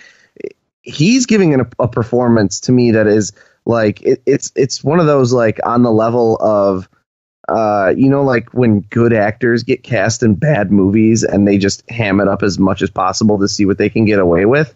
That's like what I feel like the performance he's giving here is. So he's Japan's Nicolas Cage. It's just, I don't know if he's a good actor at all, but it's such a horrible, over the top performance, and it clashes with with the movie's otherwise like self-serious tone. So I would take that as like an element where they're trying to dilute it a little bit and say, hey, like, to make it not quite so dour. But then again, like, even if it was a dour film, like, I don't necessarily think that's like a sin against it. I mean, there's a lot of quote unquote self-important works of art, that Watchmen, Dark Knight Returns, and I kind of think this is the kaiju genre's equivalent to that. And I can see that. I will say, like, just hearing you guys talk about these two characters, I don't think it's necessarily even that I don't understand what they're doing. It's just that I don't feel like I don't think they give anything to the story one way or the other. You could take them and their harebrained scheme to do whatever, bond with Iris somehow, I guess. and you could take it out completely, and the movie would all be like almost identical. They're just kind of there. I agree with completely. You know, they feel like, I guess I'll use the word filler. Like they don't really bring anything to the table. And like there's enough going on with Ayana and Asagi and everybody that you don't need these characters in here. You know, if anything, I guess they're kind of a plot device to get. Well, not even that. Because they only kidnap Ayana for like 5 minutes and put her in like I don't even know where she is, like a abandoned hospital or something. but yeah, I think it's that very... scene in particular always like it kills the momentum of the narrative flow. Like, I don't know what it is about that scene in the hospital, but it feels so unnecessary. Like, and I love this film, but that scene always kind of encapsulates everything wrong with it. You could have used that time to go into what I think the movie's like biggest problem is in terms of its actual story, in terms of like the narrative thrust of it and everything, is like Gamera's side of things. Like, it's touched on and it's there. Like, I'm not debating whether or not it's there, but you could have spent a lot more time developing him as like, he's hardened and calloused now, and the like you could have connected the dots to the mana or whatever it is like a lot better, and that like a lot of the things that people say about this movie, to me, they're not in there. Like, the dots don't connect. They're just they're things that I don't know if maybe people are taking from interviews or stuff, but like, you know, people are like, oh, Gamera is so pissed off because the mana level is down, and the mana level is down because he had to fight all these times before. And that like hardens his connection, and like that's not really there. Like, all the pieces for it to be there are there, but there's nothing that bridges those two concepts to me. And you could have done away with this video game designer and the girl who's like 95% of her lines like just are nonsensical bullcrap. And you could have done away with them and delved into that a little bit more to explain that a little bit more and bring it all together more cohesively, and maybe also help explain what it is specifically that causes Gamera to not be a dick at the end of the movie. Right. So, you know, is it saving the girl that kind of brings him back, or is it Asagi being there that brings him back? Like, what is it that brings Gamera back from this brink of like, I'm gonna blow up just everything in order to kill the Gauss, into like, oh yeah, that's right, I am the guardian of the universe. See, you and Bird take like that he is an arc within the film, where I just think he protects that kid. If he can save someone, he will, and I think he's pretty steady with that throughout the film. I don't think he has a change of heart.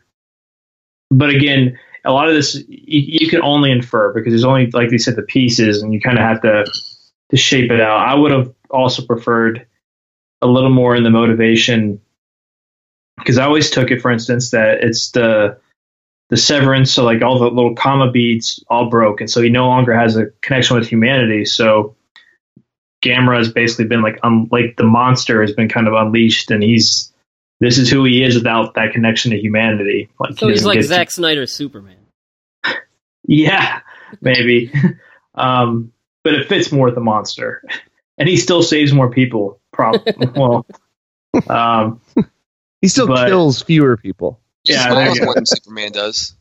Yeah, but I don't know. I totally agree. Like, I mean, do you feel? Well, I guess my question to you then is: do you feel that like by the end of the movie that he has actually regained his connection to humanity? Where do you think he is at the end? I think like he's pretty constant. Like, he's lost it, but he's still, quote unquote, the good monster. So he'll, you know, when he can save lives, he will. But he's basically had his consciousness like a little, his morality kind of tweaked or altered. He just, I don't know.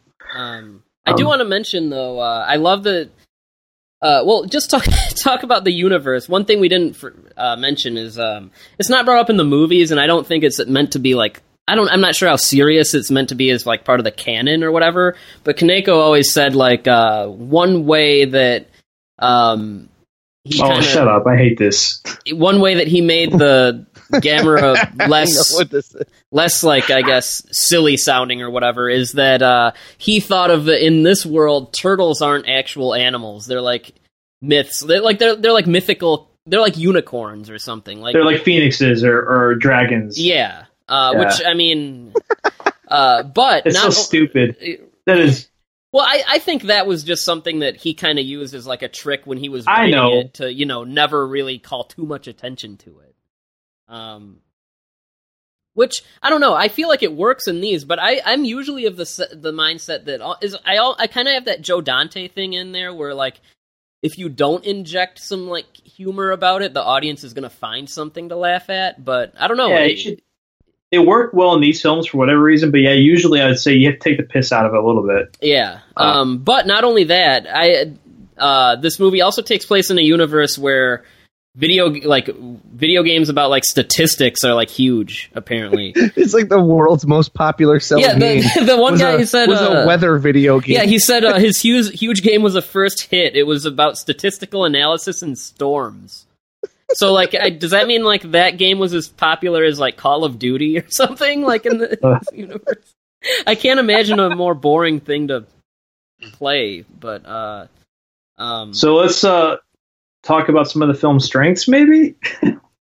I mean, one of the film's strengths, and I don't know, maybe for Tom, at least, maybe it is a weakness, is, I want to spend some time talking about Iris, because I really like, Iris is this... I really like Iris. See, here's the... I like the adult Iris. Well, Iris starts out as this cute little, almost like Pokemon-looking thing, and then it fucks Ayana, and then it turns into this giant, like, tentacled, like, and it's another one of those designs, like... Hentai monster. Right. It's another one of those designs like the Legion that just looks completely different from anything else that you would see in a kaiju movie. Now, Tom, what's your deal with that? You like Iris, right? Yeah, I like the design a lot. There's a lackluster physicality to the interactions between Iris and Gamera that leaves me a little cold. There's some sort of like, I don't know, Iris moves maybe a little too slow in terms of like how it walks or something. Something about it is just it's just a little too measured. It's like a half a step slow. But no, the design is really cool. Iris is more or less I don't know, the movie kind of gives you two origins of Iris. But Iris one is that it's the guardian of the something, the Ryo Seicho, which is like an ancient guardian of like this family's temple. It's not two origins; it's just two different explanations. Well, yeah, for the same thing. It's yeah, I guess because Iris is actually like a mutated. Like, what's the easiest way to even explain a mutated Gauss? No, isn't it like the original Gauss, and the Gauss are mutated from Iris? I didn't get that. I thought it was like a mutated Gauss that was going to be like the next stage. The whole reason it's trying to bond with Ayana in the first place is because it can apparently alter its DNA when it fuses with a human, which is. I thought it was like because I thought when they like compare its DNA, it has simpler DNA than a Gauss or something. It's like a Gauss, and then it alters itself. And so I thought that like the Gauss had spawned off from Iris. See, this movie's confusing. I mean, I never thought that myself, so I don't know. Maybe you're just confused. But Iris is like a messed up version of a Gauss, is what we're trying to say. Anyway, to get back to the face of Iris is really cool too, where it's like. It looks like it has eyes, but yeah, really they're like eyes, but not really. Like it's very That's the one thing Because it's like one glowing orb in its face. Yeah. It's not like eyeballs. But it ends up looking. Yeah, it's a cool looking creature. Yeah, I really like the monster designs in these movies. They're so much more creative than the stuff that you usually get. And then its chest vagina opens up and Ayana goes into it and yes. Yeah. Yes, that is accurate. But yeah, I think that Iris is one of the more interesting kaiju probably ever because it has such an odd look. And I want to... that's where I was going with this, is that I think Iris, just the creature of Iris, is what kind of made Shinji Higuchi really, dare I say, even fall in love with CGI, because you had this suit, but then so much more is added with CG, like tentacles that span the whole city, and I mean, in this, the CG in this is very good. I think a lot of it is because there's scenes at night, and Higuchi doesn't really focus on it too much. But this is the best example I've seen of his, what he calls hybrid effects, where he is kind of a marriage of practical and CG. I think it's his best work ever. Yeah. You say what you want about the film, but I think as far as the effects, I think he's never done better, and I think this is probably the pinnacle of the genre still. I think they're great. I think if we're... Because I do think there's still a moment or two that doesn't quite hold up that well, and there's some wonky CG in the forest scene, and like Bird said, I think it's that it works better at night. Mm. But yeah, the effects in this movie are nearly flawless. Yeah, the physics sometimes are a little off, but but usually they're combined with like a really breathtaking image that I don't care. Like when Iris is flying, which is like a really cool effect. It's not a typical way of flying, which is either going to be like rockets or wings. It's kind of like this weird tentacly floaty thingy. Yeah, I don't know, but the physics of it kind of doing it at one point look really off, but it's against the moon, and it's just and that shot with Iris coming up above the clouds and against the moon, that's a digital shot, but it's gorgeous. There's like a whole CGI there's a whole like where flying saucer CGI Gamera fights CGI Iris. Yeah, and it doesn't look completely totally terrible. Works. Yeah. Looks great, and it's I had that same moment in Gamera 2 where he kind of surfs shooting the fireballs when he's like attacking Iris while they're flying, and he turns into his saucer mode. As I think it's the first time I've ever really seen him use the saucer mode as like an offensive weapon. That's a really cool moment. And then they do that thing where like they do that thing again where like he's bleeding and like he like splatter blood against the camera. Yeah. Yeah. That's cool too. I really like this. If you're going to do like a realistic quote unquote take on Gamera and Gallus, I think these are both perfect. Yeah. Gallus never looked better in my opinion. I love the Showa, but yeah, this kind of takes all the problems Tom mentioned with the Gauss in the first movie, and it fixes it with I guess they're called the Hyper Gauss in this, but yeah, it fixes the problems that were going on. They still have those like it's weird. They still have like the kind of weird looking eyes, but they actually work in this. Yeah, and it's hard to explain what it is that works. Maybe they're not as maybe they got like a little bit more of a glossed look to them, like not gloss, but a hazy look to them, so that they look a little more real, a little less like just like glass with a black paint smudge on it. But like, yeah, it totally works, and the Gauss, they do look great. Mm-hmm. Yeah. No, I mean, I'm see, so that's a point where like Higuchi's saying that these eyes, like where he likes the white eyes with the black pupils, and he's like, oh, that I think looks the best, and usually it looks terrible. This is actually a time where I think he pulled it off. Mm-hmm. Yeah, with that look. No, like this movie is his tour de force, and I mean, I can't dispute anything that you guys have said. Like, This is one of the best looking kaiju movies ever made, and the effects work is part of that. I just wish they didn't push the Gamera suit as far as they did. It's a point of contention, and I know even for me for a little bit, like this movie's kind of hard to stomach as a Gamera fan. I've come to appreciate kind of as like a Dark Knight Returns sort of like doing a really dark iteration of a character, which is then hopefully never replicated. Right. But as a one-off, I like it. But I know a lot of Gamera fans, there are such things.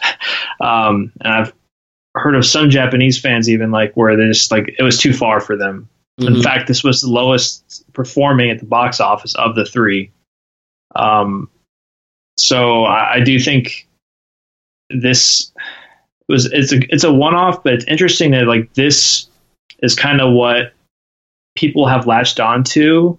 And so when you see like the pilot film that they premiered at Comic-Con, like they're basically doing this film again. And it's even like, well, even in the Brave, when you see Gamera at the beginning, it's more friendly looking than this one, but it's definitely, you can tell that it's a version of this Gamera. Yeah. And it's just a weird thing. Like you would think the preceding two films are more popular. They're more kind of tied in with what the character is supposed to be. Like this movie is such a fan favorite. It is. It's dark, but I will say with I guess with the Gamera look, I am kind of with Tom in that I like the Gamera 2 look is like it's that sweet spot right in the middle. You know, and it's not going too much one way or too much the other way. How do you guys feel fair. I like them all. Yeah.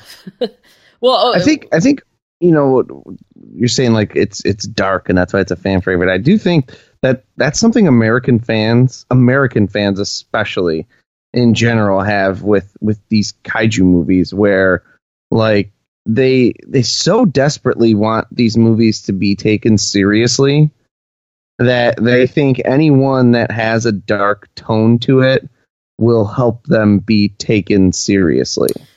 The bread and butter of these movies, and the reason why more kaiju movies keep getting made, is because kids love them. Yeah. Let's be honest. And so it's kind of like when, you know, there was that fake Power Rangers rated R thing, and everyone who took it seriously was like, oh, this is how it should be. And it's like, really, there is something deep down inside a lot of people that, like, they can't just come out and say, yeah, I like the silly kids shit, you know. Yeah. Well, you should be able to. I feel like that's a stage of maturity, man. Like, you should get past it. Like, this is... I'm not knocking this film because I think it does it well and it does it artfully. But the type of mentality where people latch on to stuff like this, it's like a teenage mentality. Like, right. Eventually you move past that and you're like, hey, you know what? It's okay to like Superman more than Batman, or yeah. Spider-Man more than the Punisher. And the truth is, there's a place for all of it. Yeah. You know? I mean, it's a genre. It doesn't have to be all the same. So, well, I guess two questions I have for you before we wrap up our talk about this trilogy. The first one is, how do you guys feel about the ending?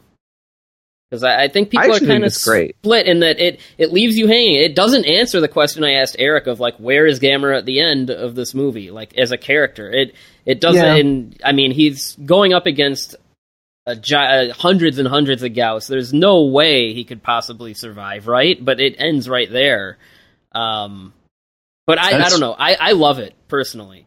I think it's a thematically appropriate ending. Totally. And I think if you know, like, yeah, like you said, there's problems with it not answering where Gamera is and all that stuff. But, like, I think if you addressed some of that more, like the ending unto itself of Gamera winning, but, you know, I mean, he loses a hand and he's, like, battered and beaten and exhausted, but he's gonna get up and get after the Gauss, like, right away. Like, that's a perfect thematic ending for Gamera.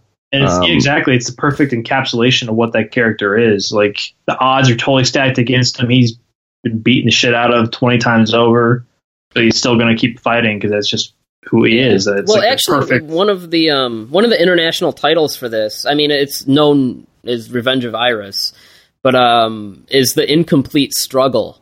And I think that's almost, I mean, that title right there says it all, is that, you know, it's, the struggle's never complete, pretty much. Yeah. Isn't it also like Gamera, the ultimate guardian of the universe? At the end, yeah. Why does he blow his hand off? Let me... And not Iris's hand? No, why does Gamera blow his own hand off? Exactly. Like, instead of Iris's. There's no... It's so that you can get the cool fire hand. Yeah. Maybe he somehow knows, like, Iris will still be more functional. Like, the only way to do it is to get the fire hand. I don't know. But it's a cool moment, so I kind of just go with it. But it's like the shark blowing up in Jaws. Like, you know, at that point... It's definitely like a get up and cheer moment. But all right. I do have a question real quick for you guys. Yes. We haven't talked about this at all. The score for any of the films, they're pretty. I feel like they get better as the series goes on. I feel like this one has the best score of the bunch, but the Iris theme is pretty. I feel like this score trades in pretty well on what was this. Yeah, I mean, yes, I'll agree. I'll go along with that. Like, it just their score kept getting slightly refined and tweaked. Yeah, because when that Gamera march plays at the end, like, that's pretty. I will say, like, I mean, we've gone pretty much this whole time somehow without mentioning the Ko Otani scores, but I love them. I think they're wonderful, and I think he's one of the really great composers for these movies to come out since, you know, Ifukube was done. And the scores for all three movies I love, and I love his GMK score. So, I take it we can all agree that it's great music. Yeah, it's awesome. That Kaiju Symphonic Fury or whatever. Yeah, the Symphonic Fury concert. Yeah, they did really good iterations of all these scores. I saw it live, and he was in attendance. It was the first and only time since that his music has been played by an orchestra, I think, anywhere. That CD in particular, I didn't see in person, but I've always been kind of lukewarm on the GMK. Actually, I didn't like the GMK score, but hearing, because I believe they didn't have like the money to do it like he wanted to, but hearing it on that CD, like, that score is great. Like, yeah. But I don't know. I mean, I am with Tom in that I feel like this one, it's weird since this one had the longest time between movies, but I feel like maybe one more crack at the script to really fine-tune it, and kind of, I mean, like, those two cult member characters are dead weight. It feels like they knew where they wanted it to end, and they knew the themes they wanted it to hit on, but they didn't exactly know how they wanted to get there. Yeah, I mean, if this movie... And that can be a problem a lot of times with, like, the conclusions to things. Yeah, that's true. Yeah, I mean, you take away some of that excess material, and you have something that would be pretty much perfect. But yeah, I mean, without it, I mean, this is the movie we got. So, I mean, those are my big problems with it. It just doesn't feel like it's as tight of a script as the first two, because you have those little subplots that are just kind of meandering almost. However, I pretty much enjoy everything else about it. I even like the whole story with Ayana, even though it's kind of typical angsty teen anime territory. It's the bestiality thing is a little weird, but I do think it's a worthy conclusion to the trilogy. And I mean, if I'm going to give the first one a 4.5, the second one a 5, I think this one's an easy 4, and it could have been a 5, but the script is a little on the sloppy side for me, and there's certain things that kind of test my patience because they don't seem to matter as much. But it's a solid movie. Testing your patience, like that's kind of what we're doing to our listeners. I feel like a lot of my complaints might come off as like as maybe a little incomplete or a little nitpicky or maybe even a little annoying to people who are like, oh, this guy just doesn't get it. And yeah, maybe I don't. And I'm willing to posit that. But that's another thing is, there is some of this stuff, especially like with the mythology and backstory where, culturally, maybe it is just we're dumb Americans. I'm willing to take that. There is a piece of this movie that tests my patience every time I watch it, and just it grinds my gears in the worst way. Is there's that huge middle section of the movie where like there's basically no kaiju action and it's a lull, but they keep showing us these news stories that like, oh, Gamera's fighting the Gauss over here, and the Gauss are appearing over there, and Gamera's fighting the Gauss, and you're like, well, friggin' show that to me. I'm not. I understand that, but there's budget restraints to think about. But it's far. Like, does it bother you when they do the same thing in Monster Zero, where they say King Ghidorah is on a rampage in the United States, and it's just a newspaper headline? Well, no, because that movie's so much fun in a lot of other ways. Goddamn. Anyway, no, that's probably my biggest gripe against this movie. That I think is like legitimate and not that arguable, is that it kind of breaks one of those commandments of show don't tell. There's quite a bit of telling without showing, and that's like my biggest complaint in terms of like when I sit and watch the movie and the flow of the movie itself, because all these other complaints I have about the mysticism and the mythology and stuff, that's stuff that bothers me like afterwards, like when I'm sitting and thinking about it and when I'm talking about it to people like you or to people who call this like the best kaiju movie of all time and stuff, and I'm like, well, but that doesn't quite come together and that doesn't work. It's the Dark Knight Rises of kaiju movies. The part that no. It's better. The part that when I actually watch the movie like grates on me is the telling me about Gauss montage. That bothers me. So with that, I'm torn between like a 3.5 and a 4. I will give it though. I'll give it 4 tentacle porn rapes out of 5. All right, Matt, are you okay? What do you even think about this movie? I like it. I'm just trying not to die when you guys are. I feel like crap. Sorry to our listeners. I haven't been my peachy self. I like this movie. I can't quite get to a 4, but I can't put it like a 3.5. So I'm gonna go 3 3/4 tentacle rape scenes. Yeah. It seemed to be consensual, so I don't know. Is it really rape? She's underage, so yes. Okay. Can we all agree that this is not a discussion we want to have? I don't know. Maybe people want to have this discussion. Well, there are some people who would love to have this discussion. Yeah. There's some people that Tom know specifically that want to have this discussion. That Milo Yamababalabulus guy. That guy's to have this discussion. I'll give it a 5. All right. So, damn. The bold move. Well, I guess not. Like, isn't that like? Doesn't everyone but us give it a 5? Most people love it. Yeah. Most people, from what I've seen, a lot of people think it is the best since 1954. That's just out of no. That's crap. My most recent rewatch of it was probably my favorite viewing of it to date. And so, I think, having my expectations more firmly in check. If I hadn't rewatched it prior to this discussion, I'd given it like a 3 or a 3.5. I think I would say like maybe get your if you've never seen it before, like maybe get your expectations a little bit in check.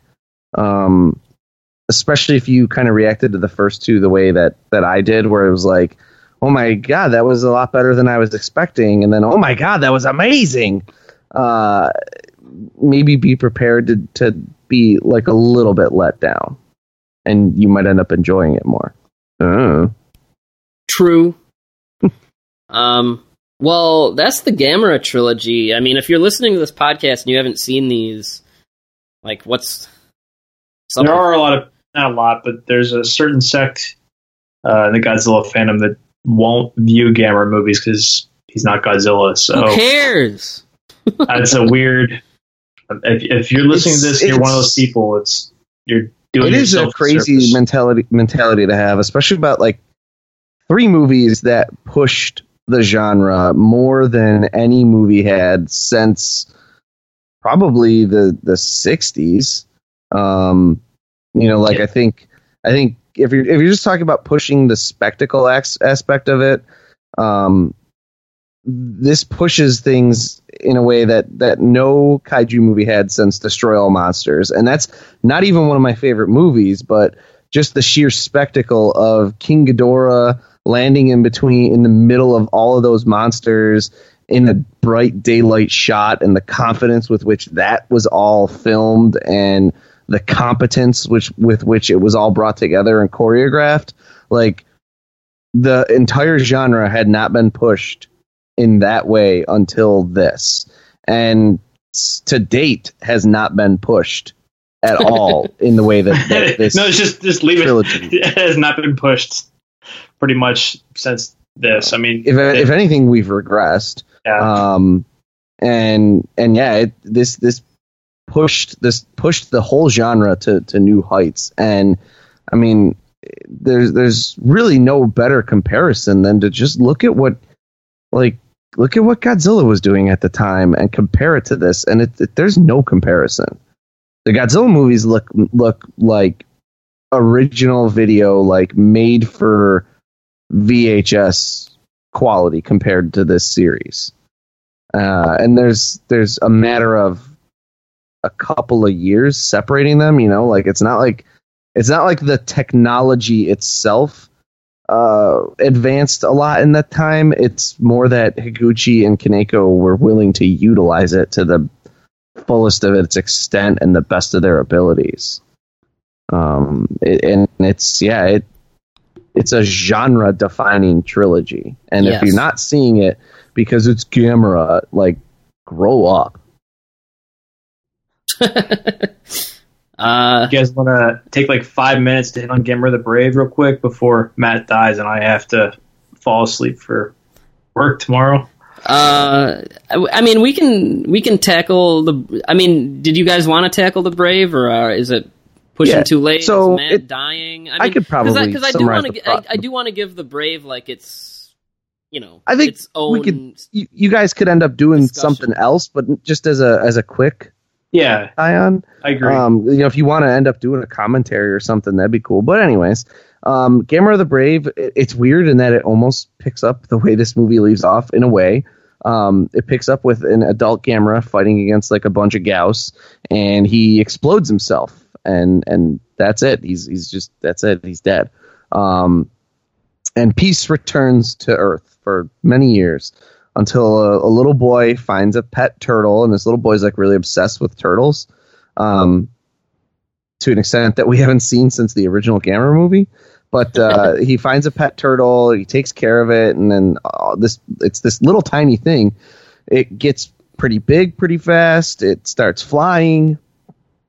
It shoots little fireballs out of his mouth, and he's like, "Holy crap! This turtle that I've called Toto, right? Yes, yeah. This is a Gamera. Yeah, This is like a the movie baby is Gamera. basically Son of Gamera. Then at the same time, like a monster named Zetus, right? Yeah, who knows? That's actually probably the best, most logical pronunciation I've heard. Zetus is like this weird, like, vaguely sauropod, whatever, saurian, whatever, dinosaurian looking thing, vaguely T-Rexian, and it eats people. This is like this movie is pretty graphic for a kid's thing in terms of like the monster eats people. But yeah, he shows up, he starts fucking shit up, and like Gamera has to fight him, and it's a very kid friendly movie. But to me, like, because that's really all there is to it. Gamera has to fight this monster, and he's a baby Gamera, so he's somewhat outclassed. To me, this is like Showa Gamera done right. Yes, there's some cornball moments, and yes, there's some cheese to it, but it like ends up working and coming together. It's a shame that what they did to Gamera's roar. Even if you don't like his roar that much, it's iconic, and turning it into the King Kong 76 roar is a shame. It really is. But no, it's just a fun kids movie. It bombed because people wanted another Heisei Gamera movie, but no, it's just a fun, good kids kaiju movie in the vein of, I don't know, any of the other good kids kaiju movies. Yeah, it's I love this film. Hate the roar. Like it for a while, I wasn't even interested in seeing the movie because it's kind of like taking Godzilla's roar away. I don't know, but I do like one thing we really haven't said, that a lot of Gamera's villains, they do have like this direct sort of like they prey on people, which is kind of unusual in the genre, and it makes it like a more immediate threat when these monsters are eating people. Like it's a very real sort of obvious reason why they had to be stopped. But Gamera the Brave is a great film. I wish it would have went on. I don't like the design. I don't like the roar.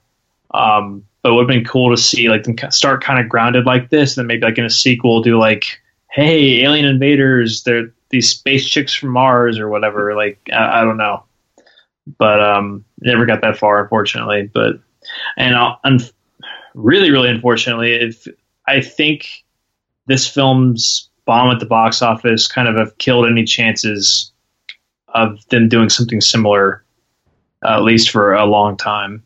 So if we do get another Gamera movie, it's going to be like the pilot film where it's going to be dark and gritty. And that's fine, but it's also a little obvious and a little boring, in my opinion. Yeah, I feel like the bomb of this movie kind of killed an iteration of Gamera that we could have had, really. I mean, if this was supposed to kickstart what I guess we can call like the Millennium series of Gamera, I mean, it was a complete failure in doing that. I mean, you really have to wonder. I mean, the Millennium series for Godzilla wasn't all that successful to begin with. You know, GMK being kind of like the only one that was like really a hit.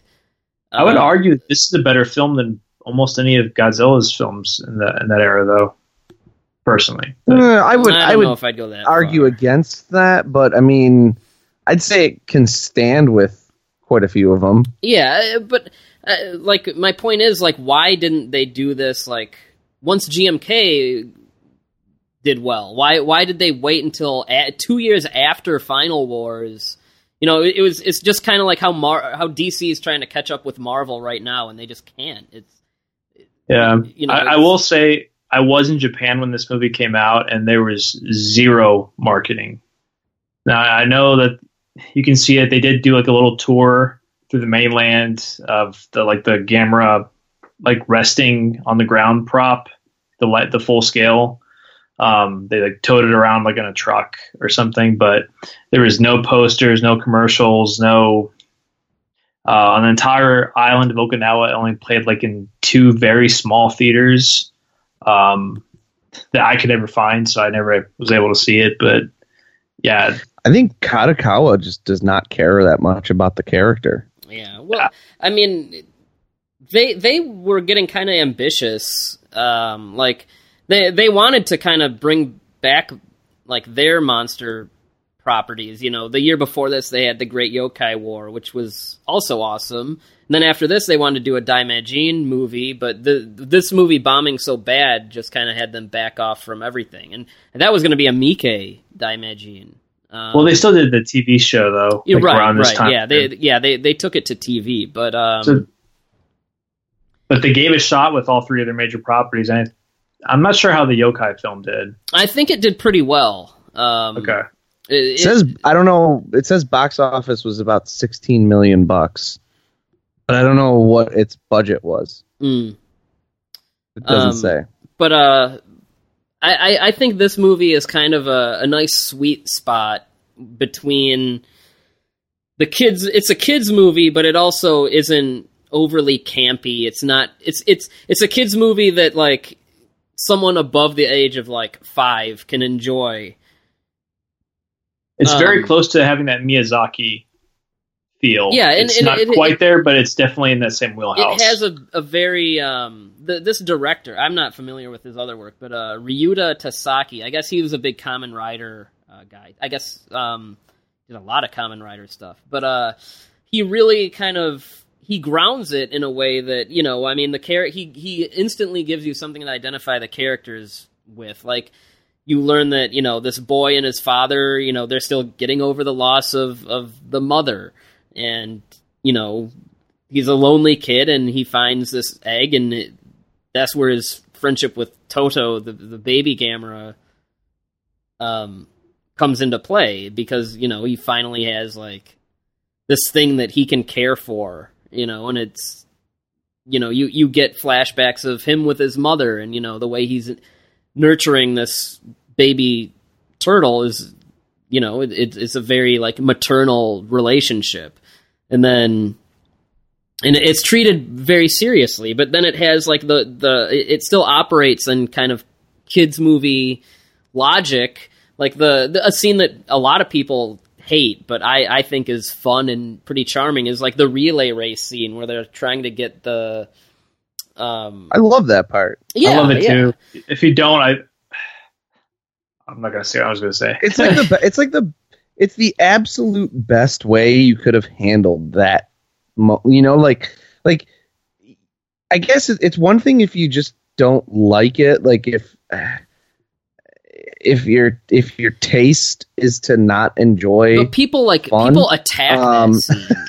But like it's not like it's poorly executed. Like.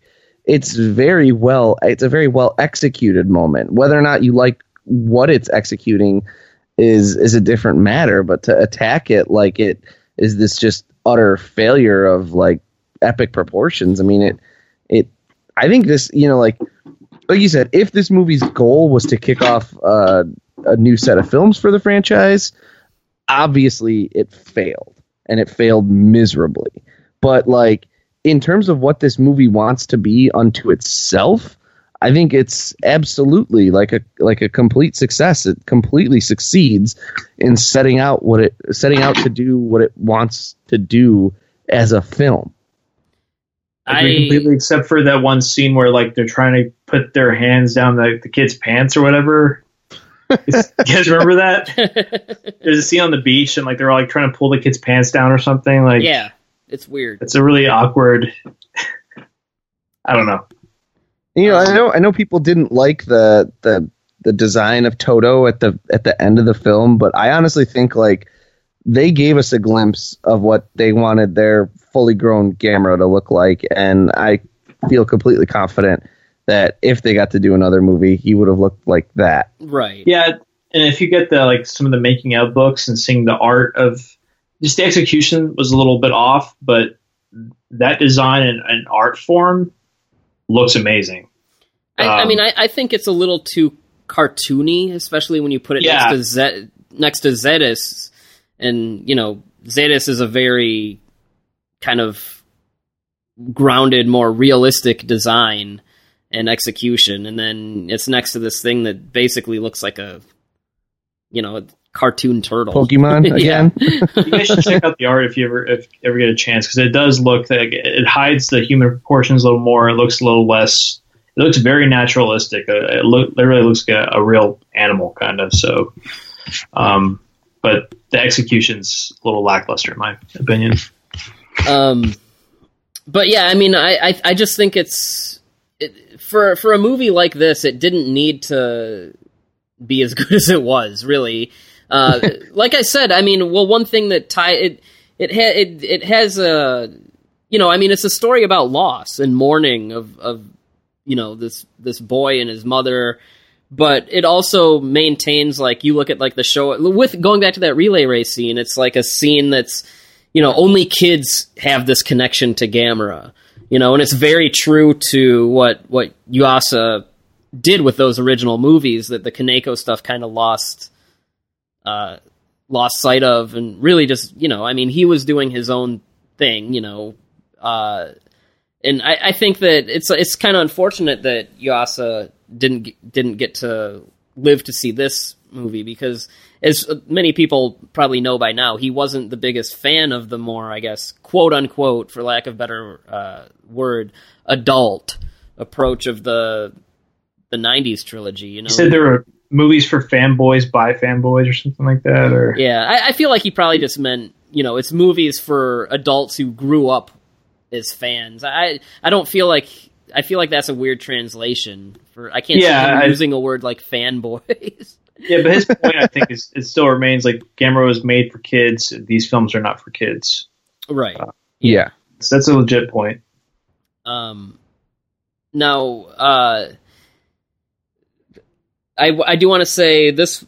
We had Tomo Haraguchi, who was like, I don't know, he's like Higuchi's like I don't want to say like right hand man, but a frequent collaborator. He did the effects without Higuchi, and I think that they're not quite to the level of the trilogy, but I think as far as the miniatures go, and at least as far as Zedis goes, the suit, I think they're pretty darn good. Yeah, and they help. It helps that they did a smaller scale, because Gamera is only like 30 meters tall in this film, so it really pays off in some cool ways. Like the bridge scene is actually like a pretty cool, like, yeah. They don't just smash the bridge to pieces; they actually fight on it. Yeah. That's something that I always like when the monsters are kind of shrunk down a little bit. Like, you look at like King Kong Escapes and War of the Gargantuas, and that means they have to be with bigger miniatures, which means more detailed miniatures.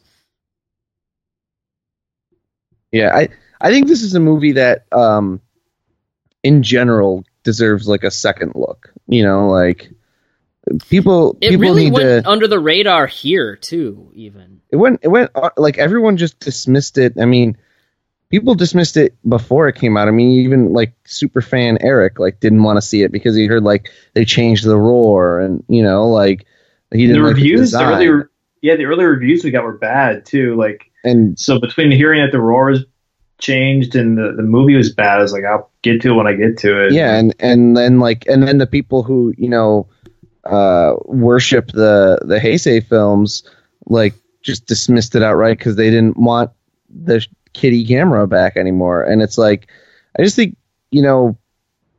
put yourself in the mindset of what this movie is, and like give it another look, because it is completely successful as that kind of movie. Totally agree. So what are we going to rate this film at? Like, what's the rating scale?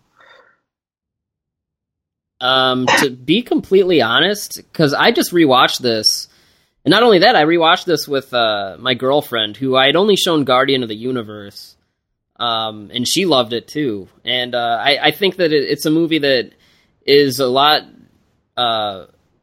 It's very well made, and it's not what you would think. And the thing is, it's not it's the Kitty Gamera's back. And it's also not, it's the Heisei Gamera's back. My answer to that is it's actually both. And it takes what worked about the old films and what worked about the, I guess, earnestness of the storytelling in Kaneko's films, and it kind of mashes them together to a great effect, really. I think it's a very charming, fun, and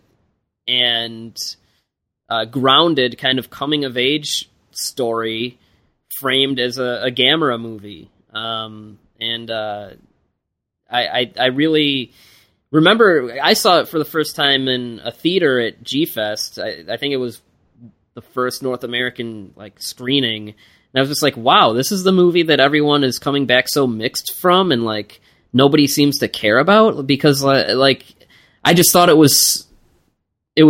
just surpassed my expectations by like a million. You know, I mean, I really wasn't expecting much going in, and I came out having seen a kids movie that was told in a mature way, that actually had, you know, characters who were actually going through something, you know, and I don't know, it's a movie that still connects to me. I love the score also.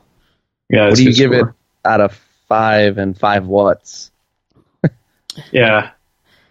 I give it 5 depressed kids with dead moms out of, or no, not 5. I give it a 4 depressed kids with dead moms out of 5. Yeah. Now I've praised this movie quite a bit, just because I think like it kind of deserves to not have the piss taken out of it, and I like it a lot. I think there's moments where it's just a little bit lacking in pacing, and you know the pretty much everything with Gamera is like, you know, the design's not great and the roar sucks. I'm gonna give it a 3.5 Dilophosaurus neck frill ripoffs out of 5.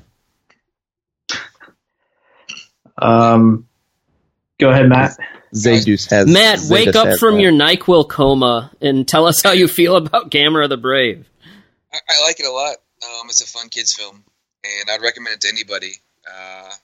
If I was not half comatose right now, I would say more, but I'd definitely give this a 3.5. Depressed kids with dead moms. All right. I'll give it a 4 to 4.5. Just the stuff I don't like about it's really superficial for the most part. I do agree with Tom that it's got some pacing issues that could have been tightened up a little bit. Yeah. But I like that subplot where like the scientists capture him and like it's stupid. So yeah, maybe a 4. But that's not a slight. It's really I'm not gonna lie. I love this movie. Yeah. It's definitely the underdog of a franchise that's basically an underdog. It's the best Showa Gamera movie. Right. It's actually true. No, it really is darn good, and I just feel like so many people haven't seen it, and I mean, how many? I'm wondering if there's it's even hard. It's hard to see now, right? Yeah, because like is it it's out of print. Yeah, is the Media Blasters disc out of print? Yeah, they had a limited Blu-ray that's. Did the Blu-ray ever come out? Wasn't it canceled? Yeah. No, I've got it. Oh, okay. But yeah, no, it's too bad, and I mean, hopefully, another company can maybe pick up the license for this movie, because it really is unfortunate. I think it's probably the most underrated kaiju movie of the last, probably since 2000, maybe. It's kind of got that same thing that Godzilla's Revenge does, where it's got a reputation that it doesn't deserve, and it's a lot more. See, I don't even feel like it's as hated as Godzilla's Revenge. I just feel like no one's seen it.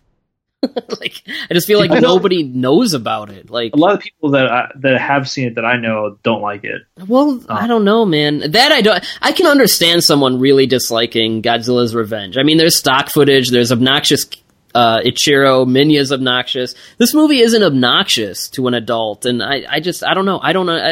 I can get not liking it, but yeah, I have seen some people level a very unjust amount of hatred towards it that I don't get. Yeah. It only cost you $30 to see it. That's what the DVD's going for on Amazon, by the way. That's not the worst for an out-of-print disc. Just get a gray market, you'll be fine. Yeah, like you look at like Atragon right now is like $80 or something. All right, guys. Well, I got to get to bed here in a little bit. I have work. Get up at 5 o'clock in the morning. So. All right. Well. No, Eric, it's always a pleasure. We wanted you on here because you love Gamera. You often say you like Gamera more than Godzilla and Kong, and that's why we wanted you here. Especially with Tom, because Tom, I think you really bring a balanced point of view to, especially the trilogy. But no, I mean, that's Gamera, and I mean, if there's any time for him to come back, it's right now. But, you know, he's fucking around doing something. Who knows? All right. Thanks for having us on. Yeah. Thanks.